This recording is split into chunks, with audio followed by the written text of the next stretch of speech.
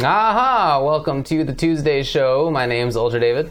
And I'm James Chen. How's everybody going? Tonight we're going to talk about various and sundry topics. One of them is going to be up here at DreamHack Austin. Then we're going to talk about a couple of spiels. Yes, we're going to try something new this week, but we'll get to that when we get to that section. You got it. Then we're also going to talk about a newly released game, BlazBlue Cross Tag Battle, and also about SF30th, which has now been out for about a week, and we just wanted to chat a little bit more about it. Right. Then next week, kind of starting then the next following week, is E3. There's also other stuff going on, so we'll talk a little bit about E3 speculation, other things that are coming up this weekend and in the future. Yep. And then other stuff. So before we get started, just want to mention, one, I can't hear out of this ear, so it's weird. Everything sounds mono right now. Well, hopefully it's not mono. Oh, yeah, that's fair enough. But also, apparently one of the paintings fell down. One of the pictures fell down, so I'll have to re-put that up. So sorry for the OCD imbalance. I just don't think anybody would have noticed. You don't think so? Yeah. You don't think so? I don't. I mean, there's a big old blank space above your head. I'm telling you. We'll see. We'll see what they say. But in any case, let's talk about DreamHack Austin at the start. That was a tournament that's happened over this past weekend in Austin, Texas. We didn't go this year. We were there in the past, right? We were there before, yeah. I believe so. Yeah, we were there in the past. Yeah, for sure, okay. For sure. It was a premiere one year. Oh, that's right, It was not a premiere this year. Exactly. It was a ranking event this year. So we didn't go, but a lot of other people did, and it was a good tournament for Street Fighter. There was other stuff there, too. God, most people say they didn't notice. That's what I'm talking about. Okay, I'm sorry. Maybe I shouldn't have. Anyways, 7th place at Street Fighter V Arcade Edition. As we mentioned, this was a ranking event. Correct. So a lot of players showed up for this. So 7th place was Fnatic Brick. Brick came out. From Europe, right? From Sweden? I believe so. Sweden? Okay. And 7th place was also Tempo Alex Myers with Cammy. 5th place was Echo Fox Punk with Karen and Cammy, just using Cammy once as a counter pick attempt against Toy, actually. And 5th place was Jan with Abigail. 4th place, GGEA Toy, as I mentioned, with M. Bison, doing really, really well with M. Bison. Formerly part of the GOL team, Gods of Louisiana team, but now signed with GGEA. 3rd place, one of the players who was highlighted a lot in the Red Bull Proving Grounds, Terrence, with Chun-Li, getting 3rd place. 2nd place, UIU Oil King. Yeah. In all of his shorts glory, and he's becoming a little bit more of a ham on camera now. Cool. I actually think that's kind of cool. With Rashid and Falk. Yeah. A lot of Falk, actually. And the 1st place, Echo Fox, Justin Wong with Manat. Yeah. And he didn't bust out any secondary characters. Right. He had to catch a flight, and he wanted to get there as early as... Dang, yeah, that's what he said. Impressive. Justin looked really strong in doing so, especially against Oil King, who's been doing so well lately. Yeah. Over the past, I think, 3 tournaments, he's made top 3 or top 4 each time. So that's a pretty good record. And, I mean, hats off to Oil King for that, but also hats off to Justin for taking it over him. Yeah, absolutely. Again, I just think it's really funny. Like, there was the one sequence where Alex Myers and Oil King were playing against each other, and Alex Myers went to his phone and started looking up notes, and Oil King was just like... Yeah. Did you see today that Alex said that he actually had no idea that Oil King was doing that? Really? He really did not notice. That's awesome. He wasn't trying to ignore it, he just actually didn't notice. He just didn't notice. That's funny. I think that's pretty cool, though. He's pretty absorbed in what he was doing, I guess. Yeah. But, I mean, it's also cool just that... like I said, Oil King was even doing little Falca poses, and he was cheering and stuff. I don't know. It's funny how all the Asian players, the more they get exposed to the U.S., the more silly and the more kind of fun they start to have, and I think that's fantastic. I think it's awesome, man. I'm really happy for Terrence getting 3rd place there. I'd love to see him. I mean, he made top 8 at something else big this year. It's not the first one this year, so I'm happy to see that trend continues. He's very strong for sure. And same thing for Toy. I think that's really cool. Yeah, Toy doing got it with 4th Chun-Li place. and Bison, by the way, which is really cool. Characters that they've been playing all along. Right. So character loyalty working out for them. Really, really strong players. And you see, Punk is up there. Obviously, he's a strong player. Jan, occasionally, when he cares about Street Fighter, makes top 8s. Basically how it goes. If he cares about Street Fighter again, then he's in top 8. It's basically how it is with whatever game he plays. That's what the top 8 is, but I just wanted to say, outside of that top 8 were players including Takeuchi, Idom, Ricky Ortiz, Tommy Two-Step, Wolf Crone, Shen Chang, Knuckle Dew got 17th place. He got knocked into losers right away by an Alex player. Yes, he did. Stupendous, also 17th. Chris G, also 17th. Snake Eyes, 17th. So there were lots of really strong players at this tournament. And I'm happy for folks like Terrence and Toy that they are the ones who ended up in the top 8 there. It's awesome. Yeah, and with the Knuckle Dew situation, the story apparently was Twisted Riviera was the one who beat him with an Alex. Right. And afterwards... Twisted Rivera. Rivera, is it? Okay. I believe so. When you saw Twisted Rivera win, he was kind of popping off to Knuckle Dew. Apparently he was telling Knuckle Dew, now maybe you might want to consider buying Alex because he might not actually have Alex. He doesn't have Alex. No, apparently Knuckle Dew just never bought Alex, so he just hasn't bothered studying the character at all. Genius. Genius. Yeah, Broly was up there. He was 13th. Again, there were lots of strong players at this tournament, so I think it's super cool that in the top 8 were players like Brick, Jan, Toy, Terrence, who are all strong, but maybe you don't think of them as being in the same conversation as some of the ones I mentioned. So they should be. Toy did really, really well. He beat a lot of good players, and as I mentioned, he beat Punk. Yeah. Right, he was one of the players that took out Punk, and Punk really looked lost in that fight. Even I think he took him out 3-0. And then even switching to Cammy at the end, and I think it was Kazunoko or one of the Cammy players even said that they think Cammy loses the Bison. So it wasn't even necessarily a good switch. Let me see this here. Toy, 1-3 he beat Punk, 1-3. So, but yeah, I mean it's interesting kind of the situation. Punk looks a little lost right now, but we'll get into a little bit of that, a little bit more later on in our attempted new segment here, so we're just going to try this out and see how this works. Sure. So that was Street Fighter. There was also Dragon Ball FighterZ, which was well attended as well. Yes, lots of strong players there. Lots and lots of strong players there. For example, in 7th place, we have Echo Fox to Kill Sage with Adult Gohan, Goku Black, and Android 16. 7th place was also KH Black with Vegeta, SSG, Blue Vegeta, Blue Goku, and Goku Black. 5th place was CANEC Greg. I actually haven't heard that name before. Same. With Cell Trunks and Vegeta. And 5th place was also NRG Super Noon, Kid Buu, Cell, Vegeta. 4th place, PG Nakiel with Kid Buu, Cell, Bardock. 3rd place, NRG Hook Gang God with Cell, Piccolo, and Vegeta. 2nd place, EGNY Chris G. I mean, at this point in time, it's no question he's the 2nd best U.S. player, probably, with Bardock, Trunks, and Vegeta. And fresh off of his combo breaker win, defeating Goichi, is, of course, 1st place, Echo Fox, Sonic Fox with Cell, Kid Buu, and Gotenks. Sonic Fox and Goichi are definitely the 2 best. And then just after that, Greg was the one using the piano controller. Oh, I didn't see that at all. Yeah, I saw a picture. Wow. Someone was actually just using a keyboard. Sick. And was playing on the keyboard. Oh, I respect that. Okay. Makes sense to me. That's cool. It's like a hitbox, more or less, I guess. Especially if you're a piano player, maybe that just is an easy transition. Anyway, I feel like those are the 2 clear best, but then right after that, I feel like is basically Dogura and Chris G. I feel like there's 3 tiers, maybe 4 tiers of players in DBFZ. There's Sonic Fox and Goichi are definitely the 2 best. Right. And then I feel like just after that is Dogura, Chris G. And then there's a dozen top players, 15 top players, something like that. And then everybody else. So I feel like it's really become noticeable who is the strongest. That said, Chris G, it was close. It was 2 sets, 3-2, 3-2. I'm sorry, that was grand finals in which Sonic Fox eliminated Chris G. It was 3-2. So it wasn't like it was just a straight up blow up. Right. There were definitely some games in there where Chris was doing good stuff, but ultimately Sonic Fox took it. Yeah, no surprise there. No surprise at all. So it's really interesting to see how the game has changed, and it's not just I think that the developer has changed it. Obviously, that's a big part of it, but on top of that. The way that people play is different. I feel like neutral assists are starting to go by the wayside a little bit. You're starting to see more teams that are just Cell, Kid Buu, Gotenks, that kind of thing, where you don't even have a beam. You don't even have a Vegeta type assist because you're just confident in your ability to start mix-ups in the first place. I feel like that's becoming more common.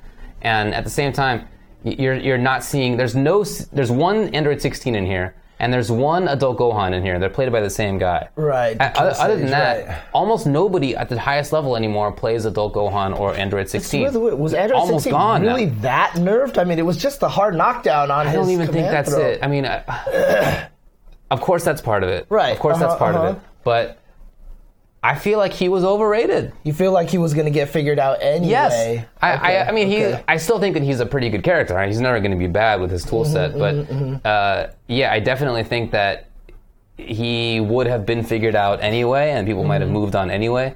I feel that same way to a degree about Otoko Han, but I feel like the nerf was maybe more putting a hole impactful in to that him. so that yeah, you could deflect him was probably pretty significant. That plus an assist like Vegeta also being nerfed. Right. So like not just the legs are nerfed, but the main way that he continued the pressure anyway was also nerfed. But yeah, man. Yeah. So I think that's a good point. Being tall is negative in the game. Not having very damaging overhead low situations in the same way that some of the other characters can set up. I feel like that stuff hurts him. Yeah, and some people in the chat are even talking about how Dragon Ball FighterZ is a very tier-heavy game. For sure. And I believe that too. But then there's those situations where like Team Goku somehow made top 8 at Combo Breaker. Remember, there's always those guys like kind of defying the odds still. So there's still. I don't think that it's those are characters that you can make top 8 with. Yeah. Like okay, right, okay. like Goku Black, right? Yeah. Sure. You can definitely make top 8 with them. Can you win a big major with those characters? Right. That doesn't seem likely to me. Okay. Doesn't seem likely to me. Right. Okay. Yeah, it was Doza. That's what it was. Dude, but Yamcha's. He was Kazunoko's, right? Yeah. First of all, I feel like he was probably a bit slept on. I don't think he's a great character, but I feel like he's better than people initially gave him credit for. And on top of that, yeah, I don't think he's terrible, man. I think a character who always gets sliding knockdowns and can combo level 1 to level 3 is like just not. He can't be terrible. Right. I don't think he's great, obviously, but yeah, I don't think he's terrible, and he has a good assist. So I think it makes sense. Yeah, I mean, I think the assist is a little overrated too, just because you can't hit anybody with it. Like, if you try to do those air combos and knock them down into assists to contain combos, like it just doesn't work. Yeah, it's not for that. Super hard to make that work for some strangers. It doesn't have a lot of range, and I kind of agree with Takillo that Yamcha might actually be holding Kazunoko back at this point in time. So. I mean, maybe, like I said, if he wants to continue the trend of just having a lockdown assist, like a Kid Buu or a Gotenks or something. Yeah. But I don't think that you need neutral assists in this game. Yeah, I don't. Right. So and then of course there's always Hook Gang God who's trying to make Piccolo work so badly. He's a really good player. He probably would do better if he switched Piccolo out to somebody else. I don't think there's any question about that. Yeah, it's unfortunate. It's unfortunate. Tekken, another game at DreamHack Austin. A lot of strong players here showing up as well. 7th place, Sigma with Miguel and Bob. 7th place, also Yan with Miguel and Leo.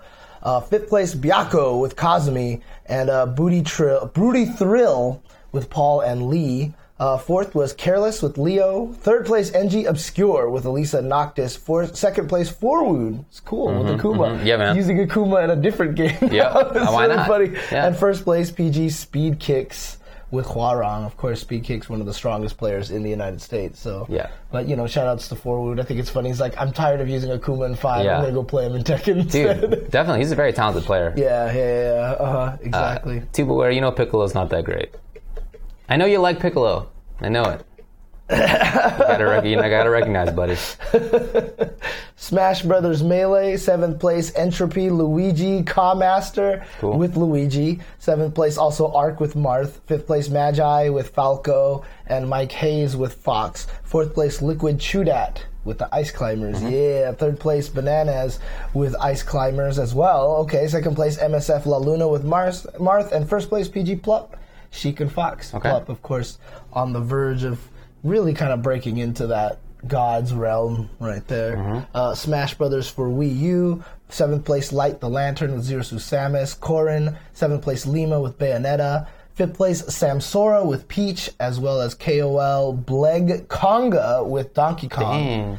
4th place, PG MVD with Diddy Kong. 3rd place, IMT Razor Anti with Mario, Zero Suit Samus, and Cloud. 2nd place, PG Esam Pikachu. 1st place, MSF Larry Lur with Fox. Okay. And they also had BlazBlue Central Fiction there. 4th place, Havoc Noah with... Well, actually, let me go through all, because there's some strong players here. Wow. 7th place, Bojack Azrael. 7th place, Shinku Rachel. 5th place, UIU Beautiful Dude with Relius. And 5th place, Kid Viper with Jin. 4th place, Havoc Noah with 9. 3rd place, Milk Kaicho with Rachel and Mai. Second place, Beta Dude with Ragnar in first place. PGSKD with Izayoi after getting second place at Combo Breaker. All right. Guilty Gear Rev 2, seventh place, Ryudo with Faust and Vogue Kun with Kum Hae-hyun. Fifth place, Titan FOFO with Venom and Havoc Noah with Ino. Fourth place, UIU Beautiful Dude with Zato 1. Third place, Kid Viper with Johnny. Second place, Faulty Defense with Answer. And first place, Hamad with Kai Kisk. And he is really setting himself up as one of, if not the strongest U.S. player. Remember, at Combo Breaker, he's the only one who made top 8 on winner's side, I believe. From the U.S., yeah. From the U.S.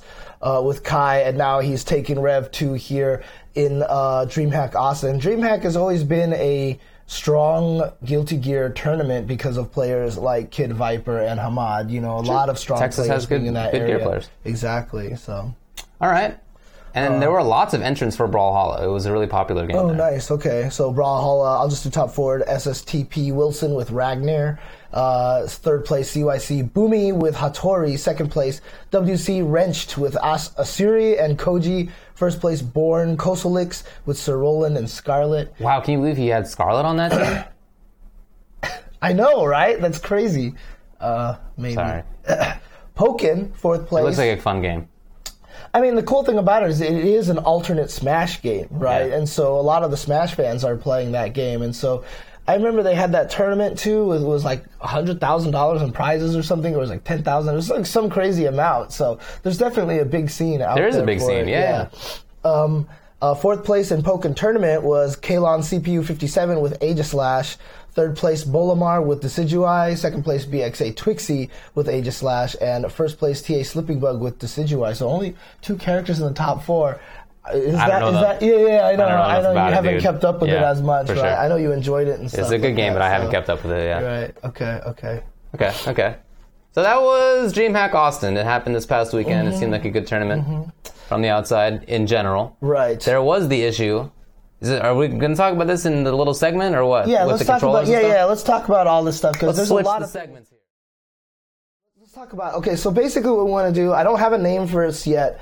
But, I was just watching TV recently, and, Pardon the Interruption on ESPN was on, and they're talking about a lot of stuff. And I saw a lot of people talking about Punk on Twitter as well, like what's wrong with him in the chat and everything like that. And then some people started calling him out, and he said, like, I don't want to play in CPT events anymore because I keep losing to things that aren't the game, that aren't players, and all this stuff like that. And I saw these people talking about what happened to Punk, right?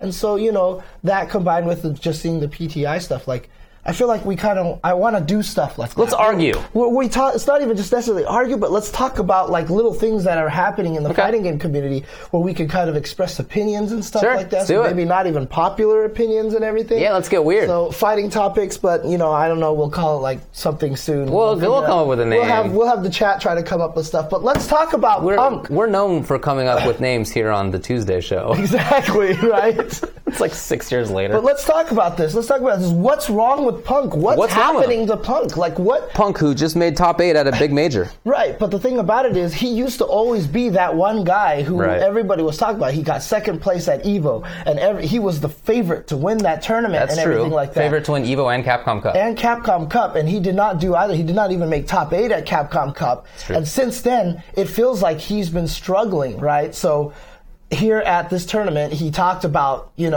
the concept of, the machine lagging on him, the buttons lagging on him because the machines, they had 24-hour venues, so he's feel like the PS4s aren't getting the rest and everything like that. Yeah, which is a real phenomenon, right, by the way. But do you feel like these are just excuses now? Like, do you feel Punk... that's real. Do you feel like Punk has... Okay, well, but so what is the deal with Punk now? Why do you feel like he's not the same threat that he was before? To me, the bigger issue is that other people have started to do what Punk was so good at doing. He was ridiculous at whiff punishing and setting up situations where he knew that if the opponent pressed a button, that he had the exact one already lined up. He had all of these little sequences that put him at an exact spot. That's not like a brand new idea or anything, but he was doing that in a way that I thought was better than everybody else. So his whiff punishing game was better in part because of that. The second thing is that everybody, well, more people in any case, are hit confirming single hits now. Right. They're playing a more reactive game.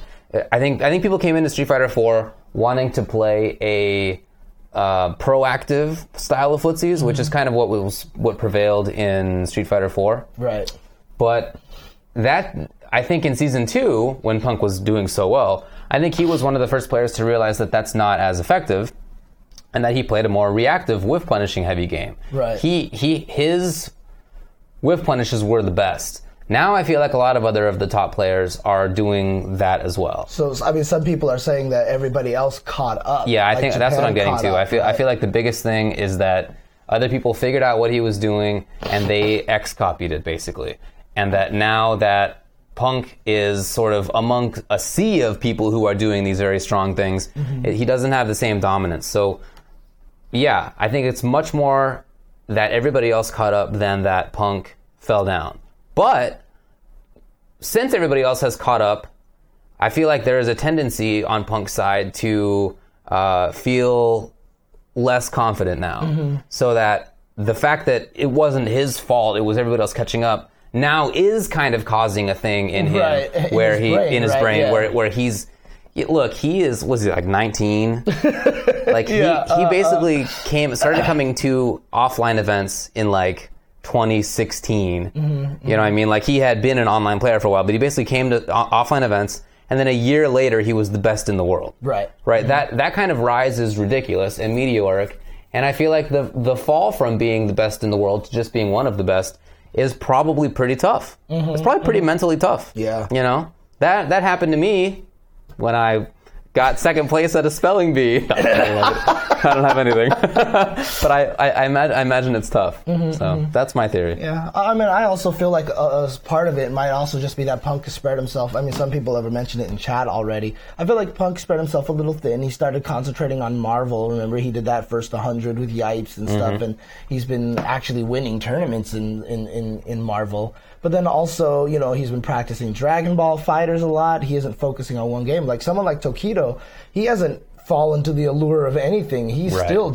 I'm just Street Fighter. And this is like multi-game master Tokido, right? Not only that, but I also think it hurt him that Punk moved to Cammy just a little bit. Like he kind of shifted to another character. Well, I mean, his character got nerfed a little bit. Right. He thought Cammy got buffed, so I understand why. Yeah. So he tried with going to Cammy, but I just don't think it worked out for him as well. So I don't think the Cammy change helped him. So I felt like he kind of jumped around a little bit as well. So, you know, I think... he's not putting 100% of the brain power into one thing, is what you're saying. Exactly. So if he kind of went back and focused on Street Fighter only, I think he would work out well. And yeah, I mean, I guess we're not arguing here. We're kind of agreeing. I don't think that's probably how this is going to go, to be honest.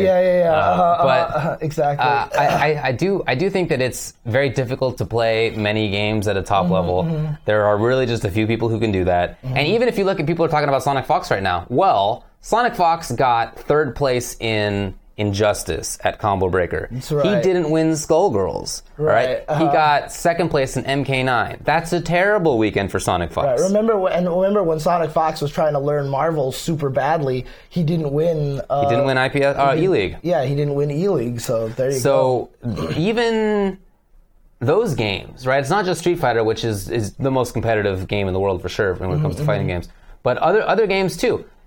Even somebody as talented as Sonic Fox, I feel like there's a limit to how many games you can play. Maybe you can play a couple. Think about Goichi, right? He's the best Dragon Ball. He and Sonic Fox are the best Dragon Ball players in the world, but he hasn't had those Street Fighter results that he did in the past. Right. You know, it's hats off to Dogra for making top 8 at CB in both Street Fighter and Dragon Ball. That's super, super tough. So maybe there is something in the idea of he needs to quit spreading himself. So then, some other people I saw were talking about this, and Javits was one who tweeted this out. He was like, "I notice when players get picked up by sponsors, they stop doing as well, right?"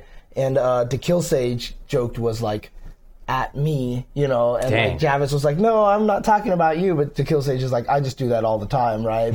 But you know, do you feel like that's kind of a thing for Punk right now? Because there's two sides of this, right? There's people who believe that when you get sponsored, you're like, I have the money now, so I get lazy. But then there's the other side that, hey, it's pressure time. Yeah, I think pressure time, right? I think that is more likely among the two, but I don't really think either one carries much weight.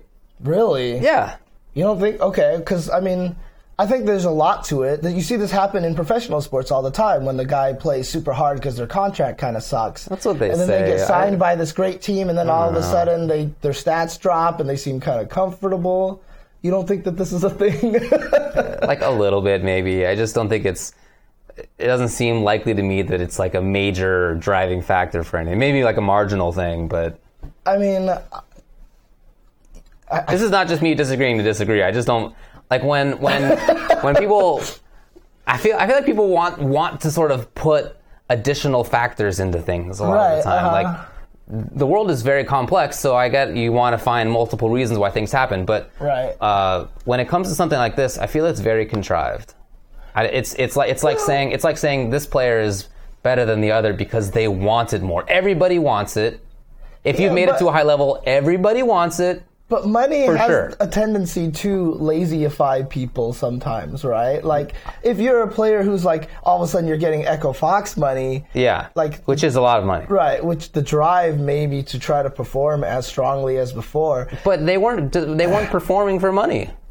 Right? Like, it wasn't about money. You don't think you are, but when you get it, all of a sudden... they weren't, for sure. All of a sudden you get it, and then things kind of change a little bit, right? I just don't think they changed that much. I don't think it's... Obviously, it depends on the person. For someone like Tokido, obviously, it hasn't affected him at all getting Echo Fox money. I feel like one of the times... We remember when Justin got mad at us at Capcom Cup for talking about his record. Yeah. I sometimes wonder if that was just because it was like sounding bad to his sponsors or something like that. You know, he was worried about that kind of a thing. You know, like, I feel like that there is an effect to that. And then also, you know, the pressure as well. I've heard players even talk about it when they get sponsored. They do feel that pressure all of a sudden to perform well for their sponsors. Sure. That is something I've definitely heard. Yeah, I think there's more behind that one than that they get lazy idea. I just don't think that either one is like a driving reason. It's like reason number 8 or whatever, rather than anything in the top 5. Really? Okay. Because I actually think that there's, I mean, like I said, I've heard players literally say that they put extra pressure on themselves. And then I really do think that there's the opportunity that, you know, you can get. Because, I mean, I've seen players get sponsored and maybe get a little content, you know, or something, you know, especially if you're making decent money. But there's obviously those that defy that, but I'm not saying that Punk is getting content with it, or like he's sitting there going like, haha, because I mean, he cried at EVO. He obviously wants to win it. He's very upset that he didn't do well at DreamHack and everything. So I know he wants it and stuff like that, but there is this certain level of accidental comfort that you gain that comes with. I just don't think that they were doing it for comfort at all. Like the driving factor was not comfort. It wasn't one of the top 5 for sure. Like it wasn't to win a lot of money. Okay. You don't get into fighting games if your idea is to win a lot of money. One person is going to win 100K at something. That's just not. It's not like the reason that you're playing. You have to put in 5 years of experience before that is even a thing. Okay. So I just. Okay. All right. It's true. Do drugs, hail Satan. It's true. What's that? Yeah. I really don't think it'd be good. No. Still disagree, but... Yeah, obviously. Okay, well, I mean, I wanted to talk about Justin using Menat, but let's talk about the other topic that I kind of want to talk about first, because it kind of has to do with Punk now that I think about it. Okay. You know, him going to Cammy and then it not succeeding, and now him going back to Karin, right? So one of the things that I really want to talk about is Cammy as strong and brain dead as everybody says she is, right? Because Punk, when he said that he wanted to switch away from Cammy to Karin, I messaged him and I was like, you know, I think that's the right choice. I think Karin is the better choice for you. And then he was like, yeah, Cammy's too brain dead. I can't turn off my brain enough to play her effectively. I've heard that, yeah. And stuff like that. But then when I talked to him in person, I was like, I really do think that the change is better for you. And his response, not on social media, was, yeah, actually aiming the dive kicks was way harder than I thought it was going to be. I thought it was going to be easy, and I just don't want to take the time to learn that kind of stuff. Then on the ride to the Combo Breaker venue, I was talking to GamerB in the car, and I was asking him how's the Cammy's changes going along, and he's like, man, Cammy's really hard to use. Like, she's just not as easy as people say, that she takes a lot of effort and takes a lot of work. She's really not straightforward, et cetera, et cetera. Okay. And then even after Combo Breaker was over, he tweeted out, he was like, Cammy is just a lot harder than, than people think she is to use, Okay. et cetera, like that. So what do you think? What would you rate people's perceptions of her out of 10 in terms of difficulty? 10 being the most difficult. Oh, like just general public perception? When you say less easy than people think that she is, what do you mean? Like how? Like is she perceived as how hard out of 10? Yeah, autopilot-y, very easy, probably 1 or 2 out of 10. You mean 9 or 10 out of 10? In terms Most of difficult. No, to use, you mean? Yeah. No, I think people perceive her as a 1 or a 2, as you pick Cammy, you win. Okay, and then what do you think? What do you think the reality is? The reality with Cammy, I think, is probably around like 5 or 6 or 7. Maybe 6 or 7, or actually 5 or 6. 5 or 6. Yeah. So the difference in perception between the difference between the perception and the reality is going to be significant for sure, because for sure she's not 1 out of 10. No character in Street Fighter V is 1 out of 10. But that's what everybody says, and so they feel like, Sure. it's time. Like, I mean, obviously it's nonsense. Like they see Knuckle-Doo play, and they're like, oh, look, Knuckle-Doo's winning, and like everyone's switching to Cammy now. Yeah. Now this is all free wins for everybody. I mean, of course it's not. It's absurd. So it's she's not a 1.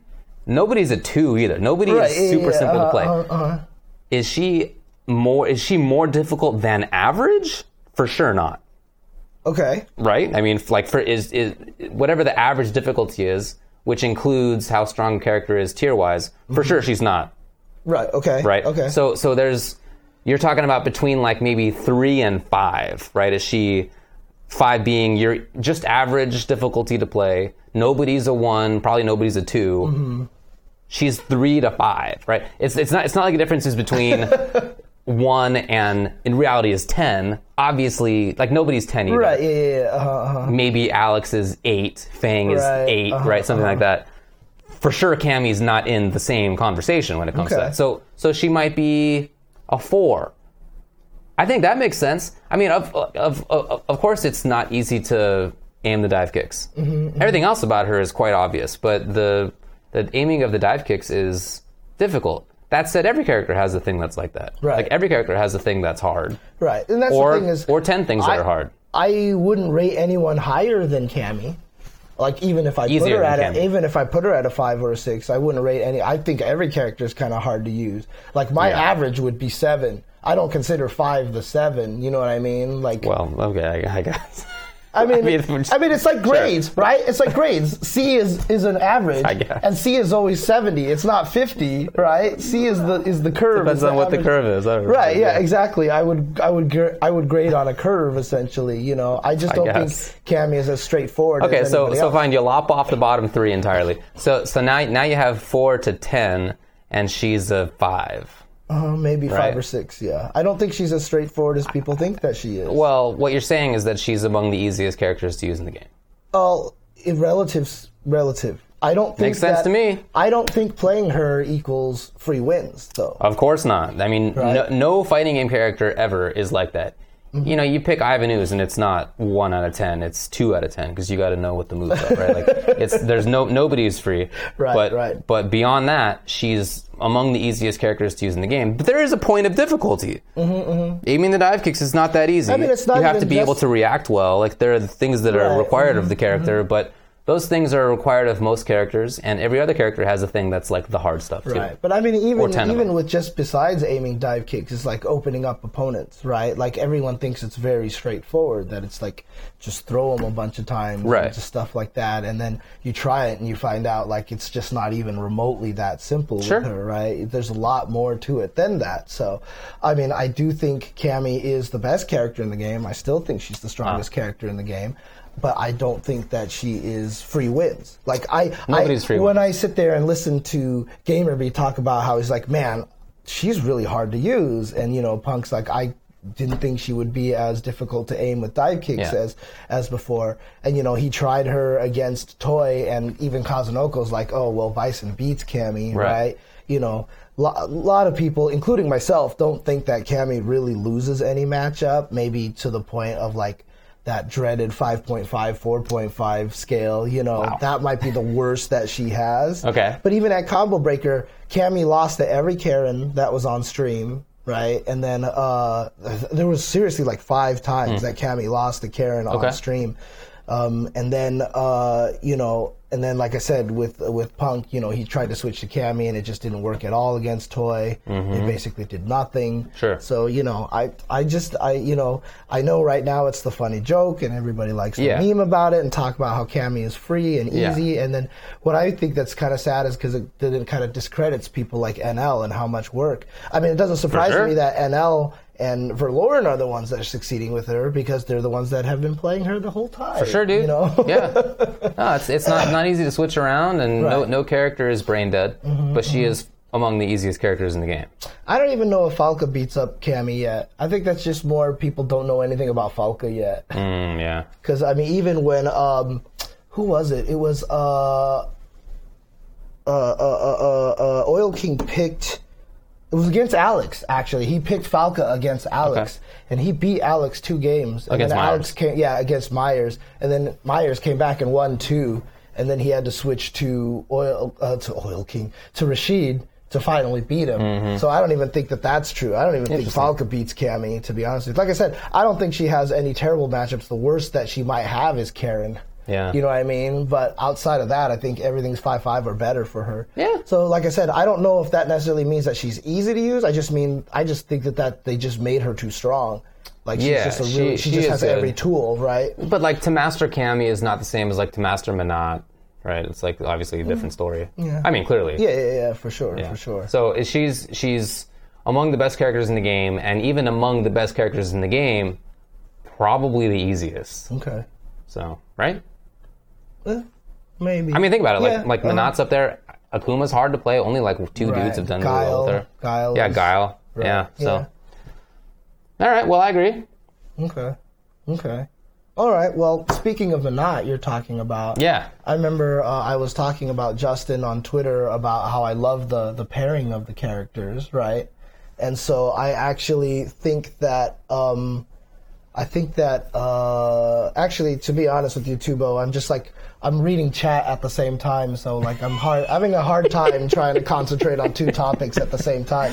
Yeah. So, but you know, Justin did really well with Menat, and I started arguing with people. Well, not arguing. I said on Twitter, I was like, "What's beautiful about the way that Justin uses Menat? Like, he's no Sako on V Trigger. In fact, at Combo Breaker, I called him pedestrian at best with the V Trigger, right? And but he's still winning, and he beat Oil King. That's not like an easy thing to do. Not at all. And so he was able to beat Oil King. And so my comment was like, you don't have like. One of the things that bothers me about players right now is how much they feel like they have to optimize everything, even from a beginner standpoint. And it's a dangerous mindset. Yeah. I saw someone talking about ST, and they're like, how do I do reuse towards Heavy Punch, Fearsome to Super? Yeah. And my response was, you don't. Who cares? Yeah, who cares? Yeah. Right? Like, you never need that. Right? Like, who cares? And they're like, but what about that one time? I was like, who cares? Right? And that's the problem. It's like now everybody, when they want to play Menat, they're like, I got to learn Sako Menat. And like when I play Menat, I'm like, I don't care about doing Sako Menat. I'm just going to do what I can do. You know what I mean? And that's exactly what Justin is doing, right? And so I feel like for Justin, it's a perfect match for him. I feel like the character is a perfect match, even though he doesn't optimize it. Yeah. And so I think that people need to learn to not have, like, I think that's kind of important. But then Sanford started talking to me. It was like, no, like you have to optimize everything, and, you know, and you have to make sure you know how to use your character fully and all this stuff like that. And, you know, you have to make sure that you have all the max damage combos and learn all the setups that Javits are teaching you and things like that. And I was like, I don't think you do, because I don't even think Infiltration uses Menat as well as Justin does in the ground footsie range. He doesn't even get engaged in that very often. And so I feel like Infiltration isn't even 100% optimized on Menat, and he's winning tournaments with the character, you know. So, but I mean, again, it sounds like you're kind of agreeing with me. Well, in this situation. I do agree for Justin, because Justin is one of the all-time talented players. I definitely agree when it comes to beginners.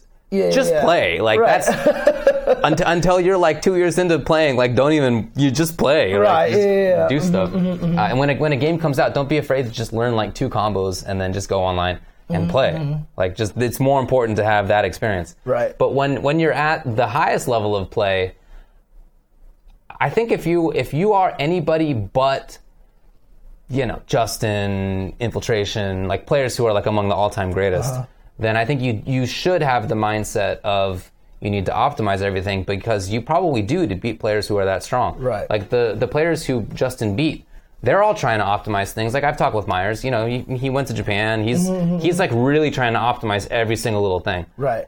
And he's still not winning big majors in the way that Justin was with his like 2/3 Menat. So it's that's it's like kind of a tough pill to swallow if you're not one of those top greatest ever players. But it's I think the reality that you probably do have to make sure that everything is as optimized as possible, because you probably don't have like the innate talent that some of those other guys have. And someone even argued to me that one of the reasons why you don't have to do that with Menat is, one, Menat can be played with different styles, which is cool, right? But two, they were basically saying, well, it's also because Menat is busted. I mean, she's really good, of course. Yeah, I know, but like, again, going into that Cammy topic, and it sucks because I play both of these characters, so it sounds like I'm doing the downplaying thing. But like, I actually don't even think Menat is even busted. You know what I mean? I don't think she's busted. I don't think she's like just strong. Like, because someone was trying to imply that she's free wins as well, because you can't hit her weapon, and stuff like that, and it's just like, come on. Like nobody's played against Dhalsim forever. You can counterpoke Dhalsim's limbs, but the main way to get in is to jump when he does some laggy button on the ground. That's been anti-Dhalsim tech since 1991. Right, dude. Forever. Yeah, exactly. So, and Dhalsim's never been broke. Well, maybe not. He's been broken in most of his games. Let me revert that. But Dhalsim user. Dhalsim can Why are you downplaying your character, man? No. Dhalsim can definitely be designed in a way, and the last few Street Fighters have shown it, where he's not like so good. Right. So that's where I feel Menat is. Menat is the best Dhalsim in the game, but you use anti-Dhalsim tech, and that's there it is. Like, she's obviously really strong, but not broken. Right. But then there's always the case that some characters you have to optimize them, like Ryu, like Alex. Like, you have to 100% off them, because but then I was saying, like, that's kind of different, because that's just a tiering thing. Like, I don't think that's kind of related, because I think if you played Ryu at 110%, you wouldn't be winning tournaments. You know what I mean? Yeah, like there are some characters where it just takes like Kuroda level genius to make them look viable, right. Yeah, exactly. Which is really, really rare. Yeah, man. I think that I do think that most top level players have to have the mindset of optimize everything possible. Right. But I do think that there are some of those just like all-time players who can get by doing whatever 3/4 of the character is. Right. I mean, think about how well Justin would be doing if he did his style now, but he also had a credible V-trigger. Right. Like, he basically doesn't use the character's V-trigger. He uses a little bit of it only. He knows the combo if he hits you. He has the one standard setup for the high-low mix-up, right? But then outside of that, whenever it doesn't work, you can tell he just tosses them so that he doesn't have to worry about them, right? Yep. So, wants to build back another one, I mean, think about how strong he would be. So even in Justin's case, he could be doing better. So it would be better if he optimized it. He just doesn't need to in the way that everybody else does. Right. And then even something like Infiltration, if he tried to optimize what Justin's doing with the footsies and the buttons, I think that would actually hurt Infiltration. It's not his style. It's not what he wants to do. That's never been he's never been the mid-range footsies player in any game he's played. He's never been that. Right. He's been everything else. Right. And, someone just asked in the chat, why is Infiltration's jury good? And it's the same reason, because movement, dude. Movement. Infiltration has always been about movement, and that's why his Nash was so good in Season 1. I mean, that's why his Akuma was great in SF4. Like, that was it. Is such good movement. And I feel like if he tried to play Justin's style, if he tried to optimize that would actually hurt him. Wouldn't work. So I don't feel like he's even using Menat in 100% optimized. He's using it in 100% optimized for Infiltration. I mean, maybe he could use some more footsies, but like, it's nice to have if the circumstance requires. He just doesn't often require it. And Decapre, right? Dude, that was like all he was like, where are you on the screen? Yeah, exactly. So Justin with Season 2 Menat. It's basically what he's playing. Because he so rarely throws out the orb, so he so rarely gets the explosion. Yeah. It's just Season 2 Menat. And I was thinking that V-Trigger 2 was designed for him, his style of Menat. Yeah, I was thinking that too. But like, it still probably would be worse Right. than I mean, V-Trigger 1. Javits does some ridiculous stuff with that V-Trigger too, and it's just like good combo kind of sequences. Yeah, and stuff there's like that, uses you in know? it for sure. But then also another thing too is that, Justin even said, like he said, Menat's biggest buff in Season 3 was not the Soul Spark explosion. It was that everybody lost throw loops, so they couldn't maul her anymore. Yep, sure. That's what he said on Twitter, and there is a lot to say about makes that sense. as well. So now he can actually be the I get tossed, but now I can use my solid defense that Justin has always had to get out of that situation. So yeah, there you same go. reason that Dalsum isn't low tier now. He's probably mid tier. Like, he doesn't have to deal with throw loops quite as often. Yeah. Okay. Cool. All right, there you go. Hey. Well, what's cool about that is, usually we're just talking about news, we're just talking about things like that. I think it's kind of cool to get into those little I'm down. segments I think like this that. is fun. So if people on chat actually have suggestions for us, the segment name, tweet us at JChenzo, at UltraDavid, at UltraChenTV. Yeah. And let us know what you guys think about that. I kind of want to do this more often. I think it's great. And just even to talk about players. I know it's going to be weird because I think some players are going to not like us talking about them and stuff like that, but it's what we kind of do. So I think that would be cool. yeah. Wow, it'd be hilarious if there were health bars on screen while this was happening. One could go down. Oh my god. We would need somebody else to run the stream for that. That'd be cool. hilarious, though. Did we really get to 1.3 views? We did. Dang. Okay, look at this. I guess the segment worked out. Hey, also send us topics if you want us to talk about anything particular. Send us anything like that. Again, at Ultra TV is probably the best place to send it, although we don't check it nearly enough. But yeah, I look at it. I got it up on the old Make tweet sure to there. tag it to at JChenzor and at UltraDavid as well. So there you go. Dude, if Ninja hosted the stream, 1,000 viewers, that's a rounding error for what that guy gets. Like, it's not even relevant. I know, right? He would not even notice if 1,000 people dropped off. That probably happens all the time. He's probably streaming to hundreds of thousands of people, and it goes down by 1,000, and he just doesn't Because at any even given notice. second, 1,000 people would probably be like, I need to go do something, and then Probably. it drops 1,000, but then another 1,000 people are like, let me check what Ninja's Probably. doing. Yeah. All right. Dude, what ice cream flavor is best? Oh, man. Dude, they're trying to throw all sorts of toppings. I mean, come on. They're going to do that whole milk before cereal or cereal before milk kind of thing. They're going to throw those I don't topics care. at us. You really don't care? About the milk versus cereal? Yeah, It doesn't have any which one impact on goes the first? taste. Who cares? Right? It doesn't. Okay. I don't have any preconceived notions about how my cereal escapades need to go. I just want. What about microwaving milk for your cereal to Well, I don't make want it warmer? hot milk. Let's that changes the taste. Yeah, he microwaves his cereal. I've heard about the stories. I mean, look, that seems a little too much for me. I'll be honest. I've done it before. I've microwaved milk and then ate cereal with that. But that was like when I had a cold or something like that, and I just my mom insisted that it was better for the cold. Well, okay, kind sure. of thing. So It is true though. I eat apple cores, so I feel like I'm willing to do more stuff than some other folks. Anyway, what else we got going on? Okay, well, before we get onto the next topic, which is BB tag and all that stuff like that, let's go and do the rest of the results from the weekend, and then we'll take a break and we'll come back with some BB tag and SF30 stuff here. This weekend was also the Rage Esports Street Fighter V All-Star League. This was the event that was going on in Japan with the crazy colored teams names and stuff like that. Yeah, and like a very high production and kind of zany esports take on things. Yeah. Did you see the intro trailer? No. Oh, with Tokido and like the crazy editing and all that. Yeah, the crazy stuff, editing. like crushing the apple or whatever it was. Stuff like that. You know? It was kind of funny. Yeah. No, it was really cool. I tried watching it last night. I forgot it was coming on, and it came on, and I was like, oh, cool. And I put it on while I was lying in bed, and I just like passed out immediately. Okay. So I actually didn't get a chance to see most of it. But remember, there's 6 team captains right, which is Daigo, Moke, Itazan, Nemo, Tokido, and Fujimura. Right. And they were all going to recruit 2 players onto their team. Now, I thought it was going to be only the people that were licensed, but I know I saw Momochi on there at one point in time. So apparently they have a good point. some way to get around that, and I'm not sure exactly what it is, but it's only on OpenRec TV.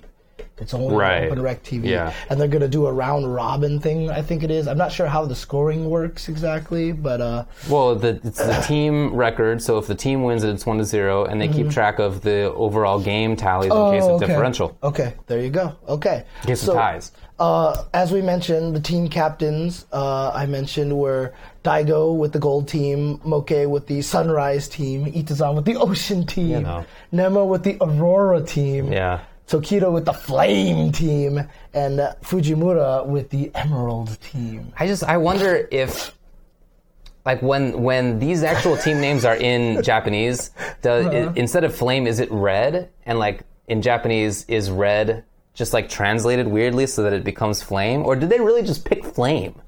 I think they really just picked flame. I think they did, yeah. Hey. But they're going to round robin, and so basically the first match was Team Sunrise, which is Moke, versus Team Flame Tokido.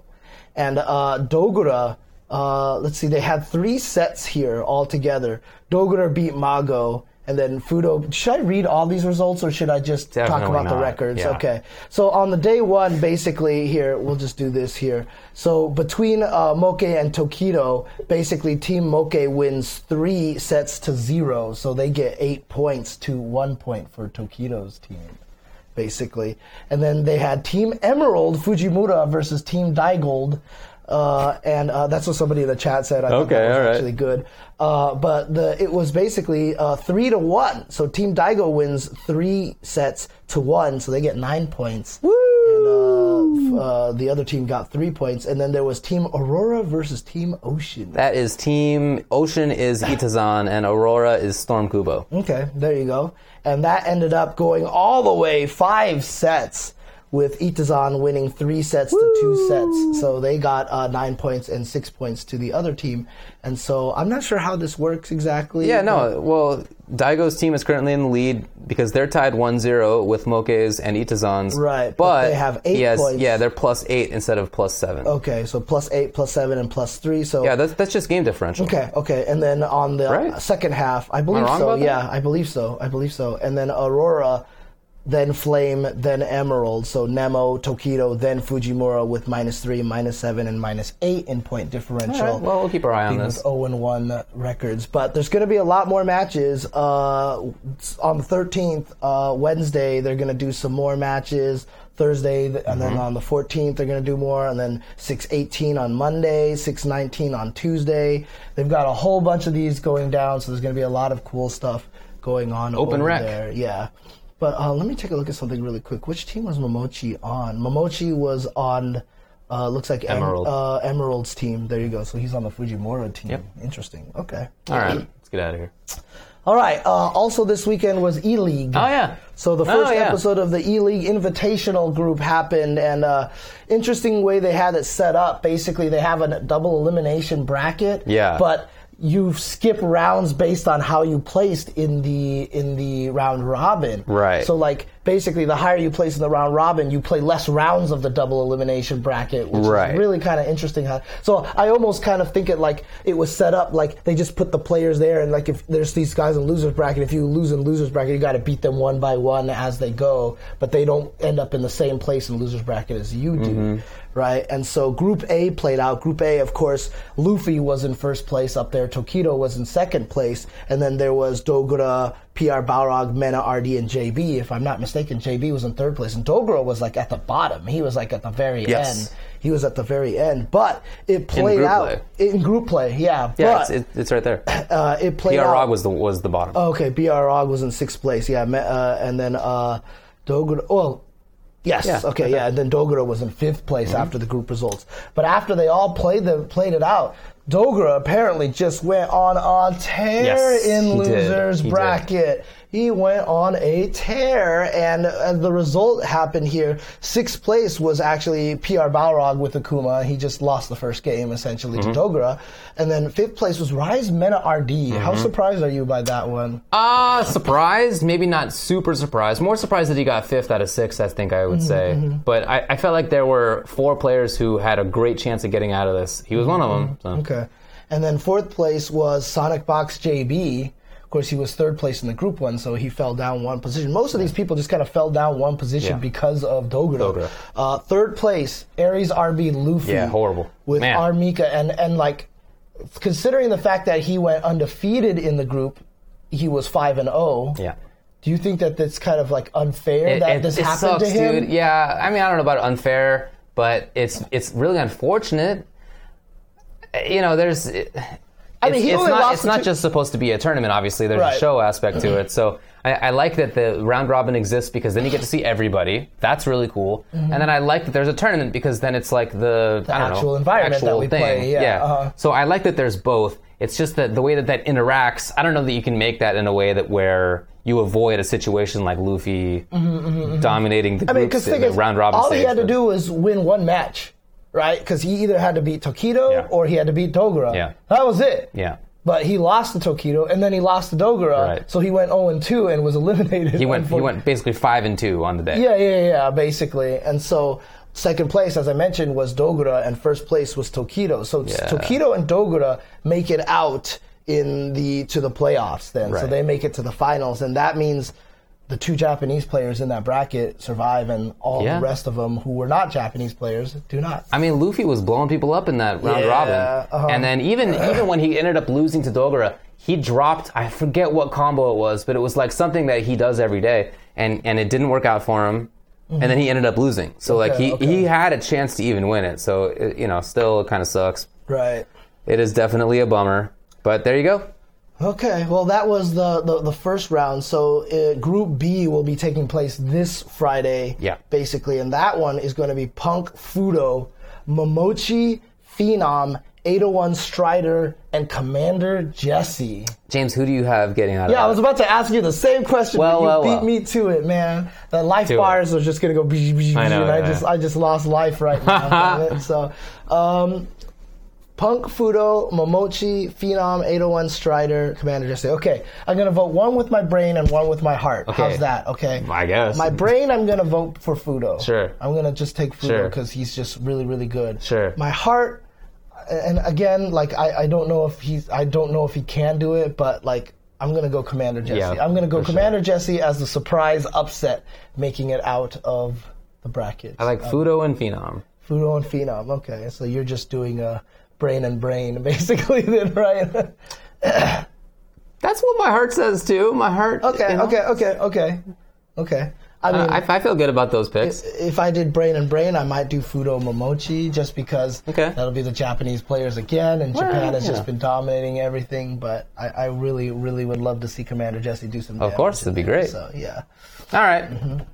All right. What else happened? Also this weekend was the CPT Online Asia.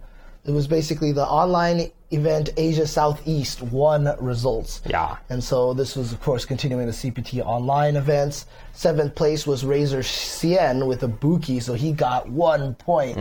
High five. It may end up mattering in the end. We'll see. It may actually. 7th place was also BK9999 with Balrog, also 1 point. 5th place, Alex Nation Kogumer Lim with Alex, 10 points. And Leslie with Rashid, 10 points. Of course, Leslie, strong Sagat player in Street Fighter 4 from Singapore. 4th place, Aaron Manurung with Nash, 20 points. Wow. 3rd place, PBE Don with Akuma, 40 points. 2nd place, ViewSonic Neko XX with Brainless Cammy. Yeah, easy. In 7th with 70 points. But 1st place, Chuan with Guile, 150 points. Now, I heard that Chuan is from Malaysia, which means that he's the first Malaysian to win an event like this. Okay. It's pretty cool. Yeah, it is really cool, and he played really well. So, from what I heard, I didn't get a chance to see it. Yeah, I didn't watch it either. I remember seeing some comments from people saying that he played really, really strong, and He must have. It was good. But, I mean, he was using Guile. There's a brain-dead character for you. No, I'm just kidding. It is cool to see Alex and Nash up in there, though. Yeah, for sure. So, all right. There you go. So that was the events that happened this weekend. So, is he actually American? I see a Kappa face after there, probably not. Probably not. So, yeah. Ultra Arcade talking about KI World Cup is going to happen as well. Sick. So, wow, that's some news. Cool. But let's go ahead and take a break. When we come back, we will talk some more about BB Tag and Street Fighter 30th, and also have some E3 speculation. Be right back, guys. I'm gonna eat 3. Eat sports. We eat sports now, or we've always been eat sports, right? Oh man. Okay. Come on. What's going on over there? There we go.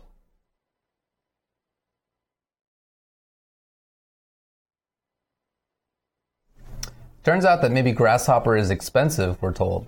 Who knew? So eating grasshopper might actually cost a pretty penny, huh? I would never have guessed, to be honest. I mean, ant-coated French fries, you can eat a lot more of those, right? So, and it wasn't that expensive, so... I can't eat ants. Trying to make some sort of like grasshopper and the ant reference here, but I couldn't figure out how to do it, so anyways. Sell it at my Corrigan barbecue. Grossest thing about eating ants with French fries is the ants get stuck on your teeth. They get they're little crispy bits, and you have to it's like you catch them like in between the head and the abdomen or the thorax, and you have to use a toothpick. I've had chocolate covered ants. Oh, you have back in the day, okay, yeah. Okay. I thought they were pretty good. They're just little crispy bits. Okay. Anyway, so things have happened. BlazBlue tag cross tag battle is out, and Street Fighter 30th Anniversary Edition has been out for about a week now. So let's talk about it. Sure. I haven't had a chance to mess with BlazBlue's cross tag battle. I didn't know it was out. And when I saw you tweet that it was out, I was like, oh, I need to get it. But then I streamed the 30th stuff yesterday, so I just literally haven't had a chance to go and grab that. But I am so excited to be able to get my hands on that on the Nintendo Switch with the training mode, with my PS4 pad, on the airplane, so I can training mode the hell out of that game and actually training mode all the characters. I'm super excited for that. Dude, yeah, it's because it's one of those sandbox games where you can find out all sorts of crazy crap. So, like, whichever 2 characters you get, you're going to find some interesting stuff. And that, to me, is super exciting because, I felt like there have been team-based games before where the synergy hasn't mattered as much. But it seems like in BlazBlue Cross Tag Battle, the synergy is going to be super important. Oh, yeah, for sure. I mean, just the way that the system works is very much geared towards that. I like it because, as we talked about a little bit when the beta was out, the way that the assists and tagging works, I really, really like it. So each character has 3 assists.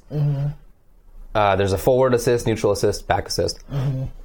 Different things for different characters, obviously. And when the assist comes out, you can then press your partner button, and which is the way that you switch characters. Right. And then that will make that the new point character. Right. So you can effectively do some big move with your point character, then call assist, then tag, cancel. I don't know the phrasing into your other dude. So now you've switched points. Can you imagine calling Captain Commando and having come in and go boom, and then as the assist you could tag into him and then do Captain Sword and then DHC into why not Sentinel drones and then have Sentinel continue the combo afterwards. Dude. Can you imagine? Yeah. And that's what people have to understand by the ability of having one of 3 assists that you could call. And it's not even that you have to pick them ahead of time. No. You can choose which assist by back, forward, or neutral and assist button, and then you can change into them and then they can do stuff. I think that there's a lot of creativity. The opportunities are endless. The game is going to be very creative and very sick. I really think it is. And sick. Yeah, for sure, man. Yeah, it's called MVCI. Exactly. MVCI is a lot like that as well. But you just control the assist right away. Yeah. You don't have the option of calling the assist and staying as the point. I like the 2 games for almost exactly the same reasons. Yes. They're both very well designed, very interesting, very very explosive, sort of very strong at whatever it is you want to do. So zoning heavy teams are super strong zoners. Characters teams that are about getting in, they get in. And characters that are mid range are really strong footsies characters, and they back each other up really, really well. So each one of those things is very, very strong, and I like that. I like having strong options. I like the creativity that comes with the way that it's set up. So It's also ugly because the games are from 2008. Right. So I mean, they're all just sort of mashed together, Right. which I don't care about. So my feelings on this game and Marvel are almost identical. I really, really like both of them. And I am glad, and this kind of probably appeals to the Injustice fan in you as well, but I like that zoning can be strong in this game. I like all the fact that all the different styles, and in fact, one of the reasons why I wanted to use Naoto in Persona, because I thought she would be a zoner. She wasn't, I thought about Yukiko as a zoner. But now maybe I can actually create that proper zoning team in this game. Oh, for sure you can. That would be really, really fun. So I'm playing Tager Wald, more accurately Wald Tager, because my Tager is kind of butt right now. I got to work on that. Ooh, but okay. Wald is basically running the show with occasional Tager assist. I really like both characters. They work together really well. But every single team that I've come across, I have felt like it can work together well. Like all the teams that I've seen other people play on streams, or that I've seen people play when I played against them on ranked or whatever it is. I haven't seen a team yet that feels like it can't work together. Okay. So I'm not sure if it's going to end up being like that. I'm sure that the synergy will really end up mattering. How's the netcode been so far? Actually, for me, it's been really good. Okay, awesome. Yeah, for me, it's been really good. Okay. I've been playing against people who are like 1 and 2 bars. Dude, Ultra Arcade. And it's still good. I mean, you both used, what's his name in Killer Instinct, right? Tush, yeah, for sure. Tusk, that's right. Yeah. Yeah, I think we have similar ideas. Yeah, dude, really good characters. I'm also gonna start a team of new Yukiko to zone because I think so. I played new in BlazBlue, and she's really, really fun. I really like her in this game too, and being able to zone and build health. Right. So she zones, and Yukiko has an assist where she gets health back for both team members. Oh, dang. Okay. So I found this out today. I didn't know that it was for both. I found this out today when I was playing against this guy, person who was using Kanji Yukiko. And Kanji, he wasn't in the beta, so I didn't really know what to look for, and I don't think Yukiko was, or no, she was. She was the but not that right. You beat up. But I didn't see her very often. So I basically blew up this dude's Kanji, and then he started turtling. And I was like, whatever, man, just turtle it out. I don't like. You're a grappler, right? Right. And then he starts calling Yukiko, and he got all of his life back. Before I was like, wait, what? It was like, so like, you have to come in against that. Right. You can't stay away. So it's like a zoner that forces. So if you play with new, right, you force them to come in at you. Forces movement. Dang, I might have to steal that team. Dude, it sounds crazy good, right? I think that actually sounds really fun because Yukiko is also a zoner herself in a way, right? So okay, so there you go. Yeah, I think that's really interesting. But a lot of characters have interesting assists. Like Jin has the little ice assist, the like very slow moving projectile. He's got big DP assist. Yeah, Rachel assist, putting out the thing is really strong. I'm gonna have to basically find a good zoning team and a good rushdown team for me, so to see if I can have both, basically. So I don't think it's dumbed down at all. I think it's a really complicated game. Each individual character doesn't have all the normals that they did in the games that they were in previously. So there's less of that, but it's not dumbed down for sure. The complexity does not come from the normal choices and uses. The complexity comes from the partner use, basically. That you have to consider it that way. It is simplified. There are definitely way more the game is way more auto combo-y than other games. Yeah. But the game complexity doesn't come from that. The game's complexity comes from how you use your assists and everything, because the assist, like I said, it's so open. Yeah. It's so open world, you know what I mean? You can basically do what you want, so I think that's kind of cool. Tager's moves are already magnetized. He comes into the round with the opponent magnetized. That's what I was hoping he would be the first time. That he just was a grappler with magnets. You know what I mean? So it's crazy because his jump B, which is what his old jump D used to be, the big like glowing thing, that sucks people in when they're magnetized. Now they're always magnetized, so you can basically just jump back and bring them to you. Yeah, that's kind of what I was hoping for, because now the way that he was in BlazBlue was that you had combos into Spark Shot or whatever like that, and then you had just combos that set up based off of that magnetize instead of trying to use it in neutral footsies. And I think that would have been you had to set that up. Yeah, I think it would have been more. I think it's more interesting this way. So. Dude, yeah, it's super interesting. Yeah. All the characters that I've seen have been fun. Ebonic Plague is in the chat. Great job on commentary at DreamHack, sir. Yeah, I think you're probably my favorite Dragon Ball commentator, but I'll deny that. And you know what? I'm the best. I'm going to. game. Oh, I can't do it here. Okay, I'll do it. You know what? So I like Kanji. I think Kanji seems interesting.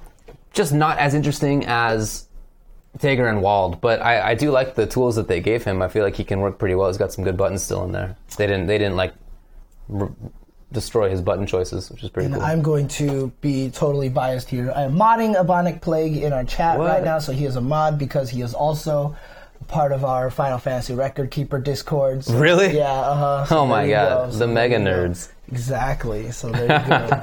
Now you are a mod. Anyway, I really recommend checking out BlazBlue Cross Tag Battle. It's really, really an interesting game. I mean, and the fact that you can play it on the airplane.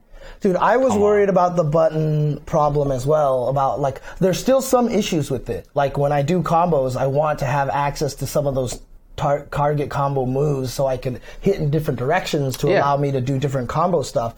But don't let that discourage you. Like I said, I haven't played it much, but even from, like, there was one time I was just testing my Brooks adapter again, so I just started up the beta, and I was doing Jin combos with the PS4 controller and stuff like that, and I was just, like, finding really cool stuff. So don't let that discourage you. Like, I still have some walled combos that are tight timing. It's not, they're not, like, free.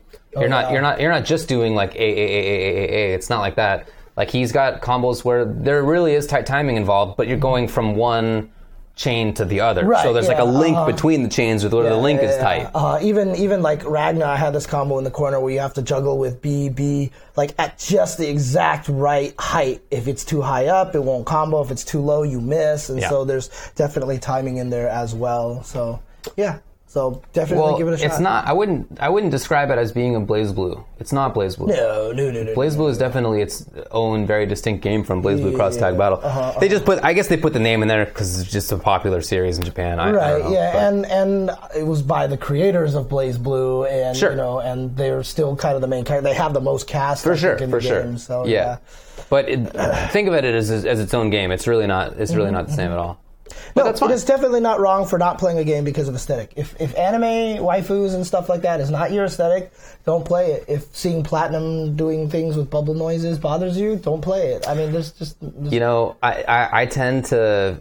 So I don't love the design of some characters that are like that, but Platinum is so silly that I really do like it. Actually, it's like it like goes all the way around the circle back to cool to me. It's basically like them doing it to rub it in your face. And then it becomes trolly at that point in time. So Platinum is definitely trolly. So yeah. But I really don't like Ruby saying, "Don't you move." Oh God, I hate it. She's basically the Don't you move. She's basically kind of like the new Storm. Yeah. Or Jam. You know, all day and stuff like that. So. All right. 30th anniversary also. We've had a week now to play with it, and I'll be honest with you, I haven't played it online at all because all I've been doing is just streaming all this stuff, you know. So, what's your experience of the game then like? So my experience is I've been streaming it and like messing with it and doing all the retrospective stuff, right? So I've done 2 episodes now. I did one with just World Warrior, and the next one I did was Champ Edition and Hyper Fighting.